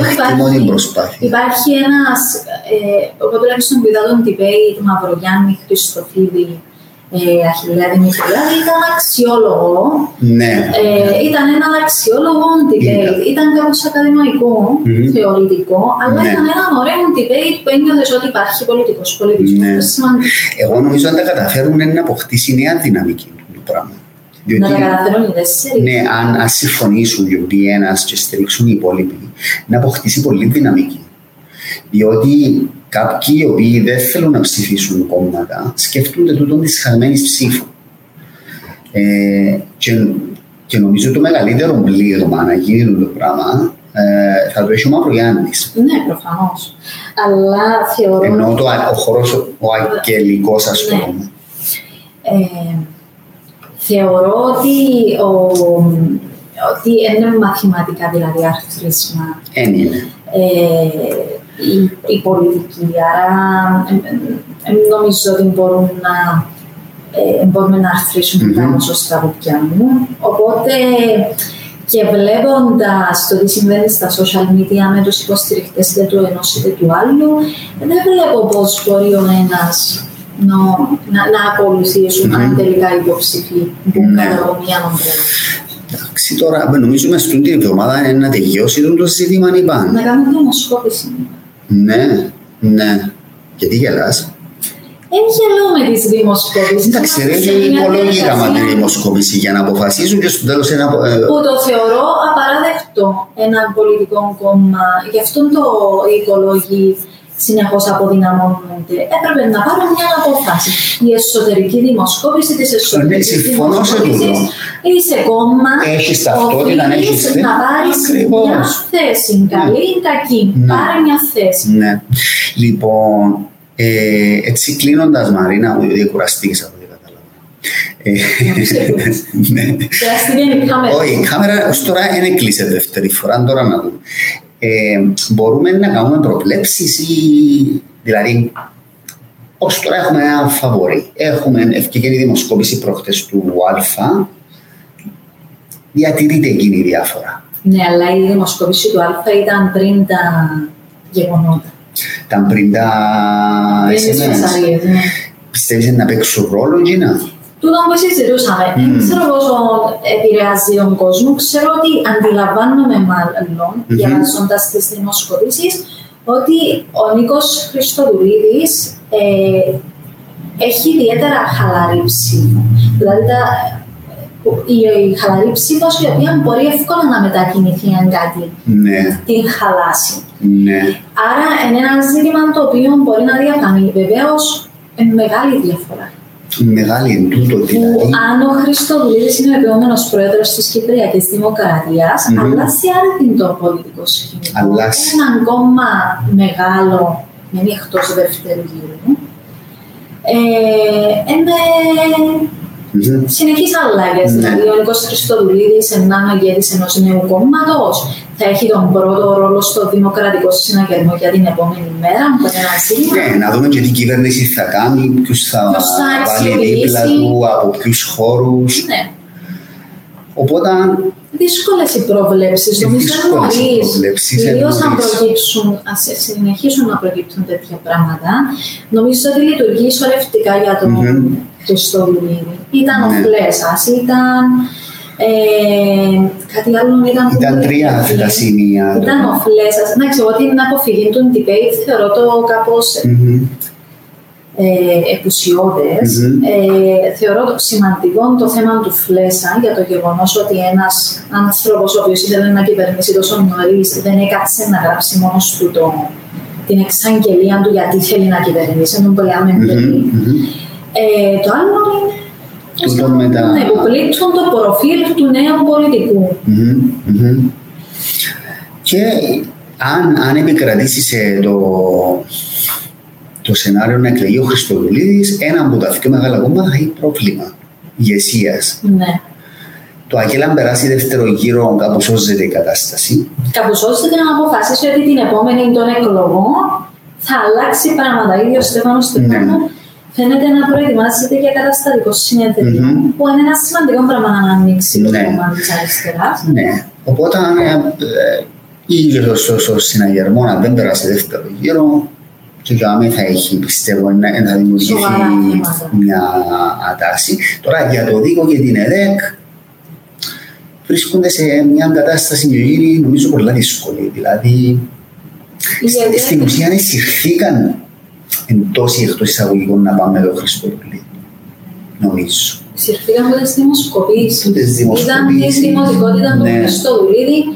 Το ΔΙΚΟ είναι ένα κόμμα, αφήνω κατά μέρος στην ΕΔΕΚ, αλλά το ΔΙΚΟ είναι ένα κόμμα το οποίο ανέκαθεν κοντά στην εξουσία. Ο Νικόλας Παπαδόπουλος έκαμε την επανάσταση του με το λεγόμενο «Δεν είναι τελειάρκεια μας η εξουσία». Φάνηκε τελικά όμως ότι γυρίζει πίσω στην πολιτική καρογιά. Άρα τούτο είναι ένα ζήτημα για τον ίδιο, ενώ η αξιοπιστία του, η συνεπία του, η πολιτική, αλλά αν καταφέρει να είναι εξουσία, ίσως σιγά σιγά να ανακάμψει, εξαρτάται από το πώς θα κινηθεί ο Χριστοδουλίδης. Εγώ πιστεύω αναλόγως του αποτελέσματος, Μαρίνα, υπάρχει και ο χώρος να δημιουργηθεί ένα νέο κόμμα μετά τις εκλογές. Δηλαδή μια νέα κατάσταση. Στον χώρο, ποιο χώρο? Στον χώρο της αριστεράς, της κεντροαριστεράς. Ακούγεται τούτη η αριστερά, ότι θα υπάρξει. Υπάρχει χώρος. Προφανώς ενώ αν δεν πέρασε ο Μαυρογιάννης δεύτερο γύρο, μπορεί να επιστρεφθούν, ας πούμε, κάποιες εξελίξεις, νομίζω. Λοιπόν, έχουμε καιρό ακόμα να τα λέμε. Εσείς φαντάζομαι να έχετε πολλή δουλειά τώρα. Εμείς θα προσπαθούμε να τα γράφουμε. Να τα γράφετε. Αν γίνουν και δημοσιογραφικές διασκέψεις, ας καλέσουν και άλλους δημοσιογράφους. Ή σε debates μπορεί να πάνελ δημοσιογράφων. Όσο και αν είναι φίλτρατος ο Κιμήτρης, υπάρχουν και άλλοι δημοσιογράφοι που μπορούν να εμπλουτίσουν, ας πούμε. Δεν ξέρω πώς μπορεί να οργανωθεί συζήτηση όμως σε τέτοια ζητήματα. Μπορεί να, ας πούμε, να δύο δημοσιογράφοι κάθε φορά διαφορετικοί. Για να ακούνται, ξέρεις, να δημιουργούνται ζυμώσεις κλπ. Και να δούμε και τα επιτελεία, διότι ακόμα τα επιτελεία δεν και μορφοποιηθήκαν, είναι έτσι. Νομίζω ότι είναι η πρώτη φορά που δεν βλέπουμε από κανέναν ακόμα εκπρόσωπο τύπου. Ναι. Προσπαθούν ακόμα να στήσουν ομάδα που έχει ένα ενδιαφέρον. Ναι. Λοιπόν, Μαρίνα, να σε ευχαριστήσω. Πήραμε και πάρα πολλά καλά σχόλια, αλλά να μην σου αδειάσω τώρα. Ενώ από φίλους που λένε ότι ήταν πολύ καλή συζήτηση, αξιόλογη η Μαρίνα κλπ. Μπορείς να τα δεις μετά στο feed σου στο Facebook. Να σε ευχαριστήσω για την κουβέντα που είχαμε. Νομίζω ήταν παραγωγική κουβέντα. Να πω στους φίλους ότι θα αναρτηθεί και στα social media τις επόμενες ημέρες. Υπάρχει ήδη το file τώρα μετά που να τελειώσουμε. Παίζει ξανά και μπορεί να το... Είχαμε αρκετή τηλεθέαση, πρέπει να σου πω. Πάνω από 2.000 άτομα στο Facebook. Μας έχουν δει, άλλοι στο YouTube κλπ. Λοιπόν, να ευχαριστήσω και τους φίλους και θα τα πούμε ξανά. Προσπαθώ να έχω έναν καλεσμένο έκπληξη την ερχόμενη εβδομάδα. Θα πω ποιος είναι, να δούμε αν τα καταφέρω και μετά να το ανακοινώσουμε. Λοιπόν, ευχαριστώ. Καλό βράδυ σε όλους. Γεια σας.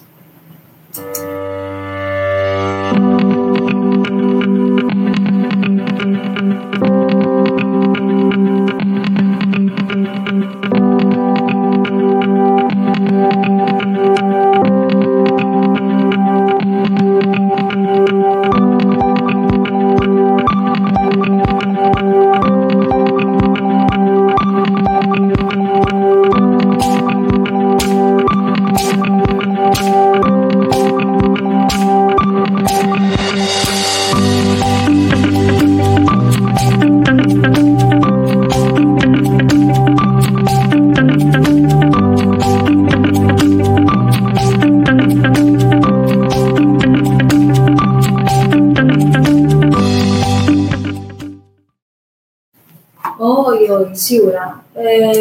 Εμένα τούτα τα πράγματα είναι το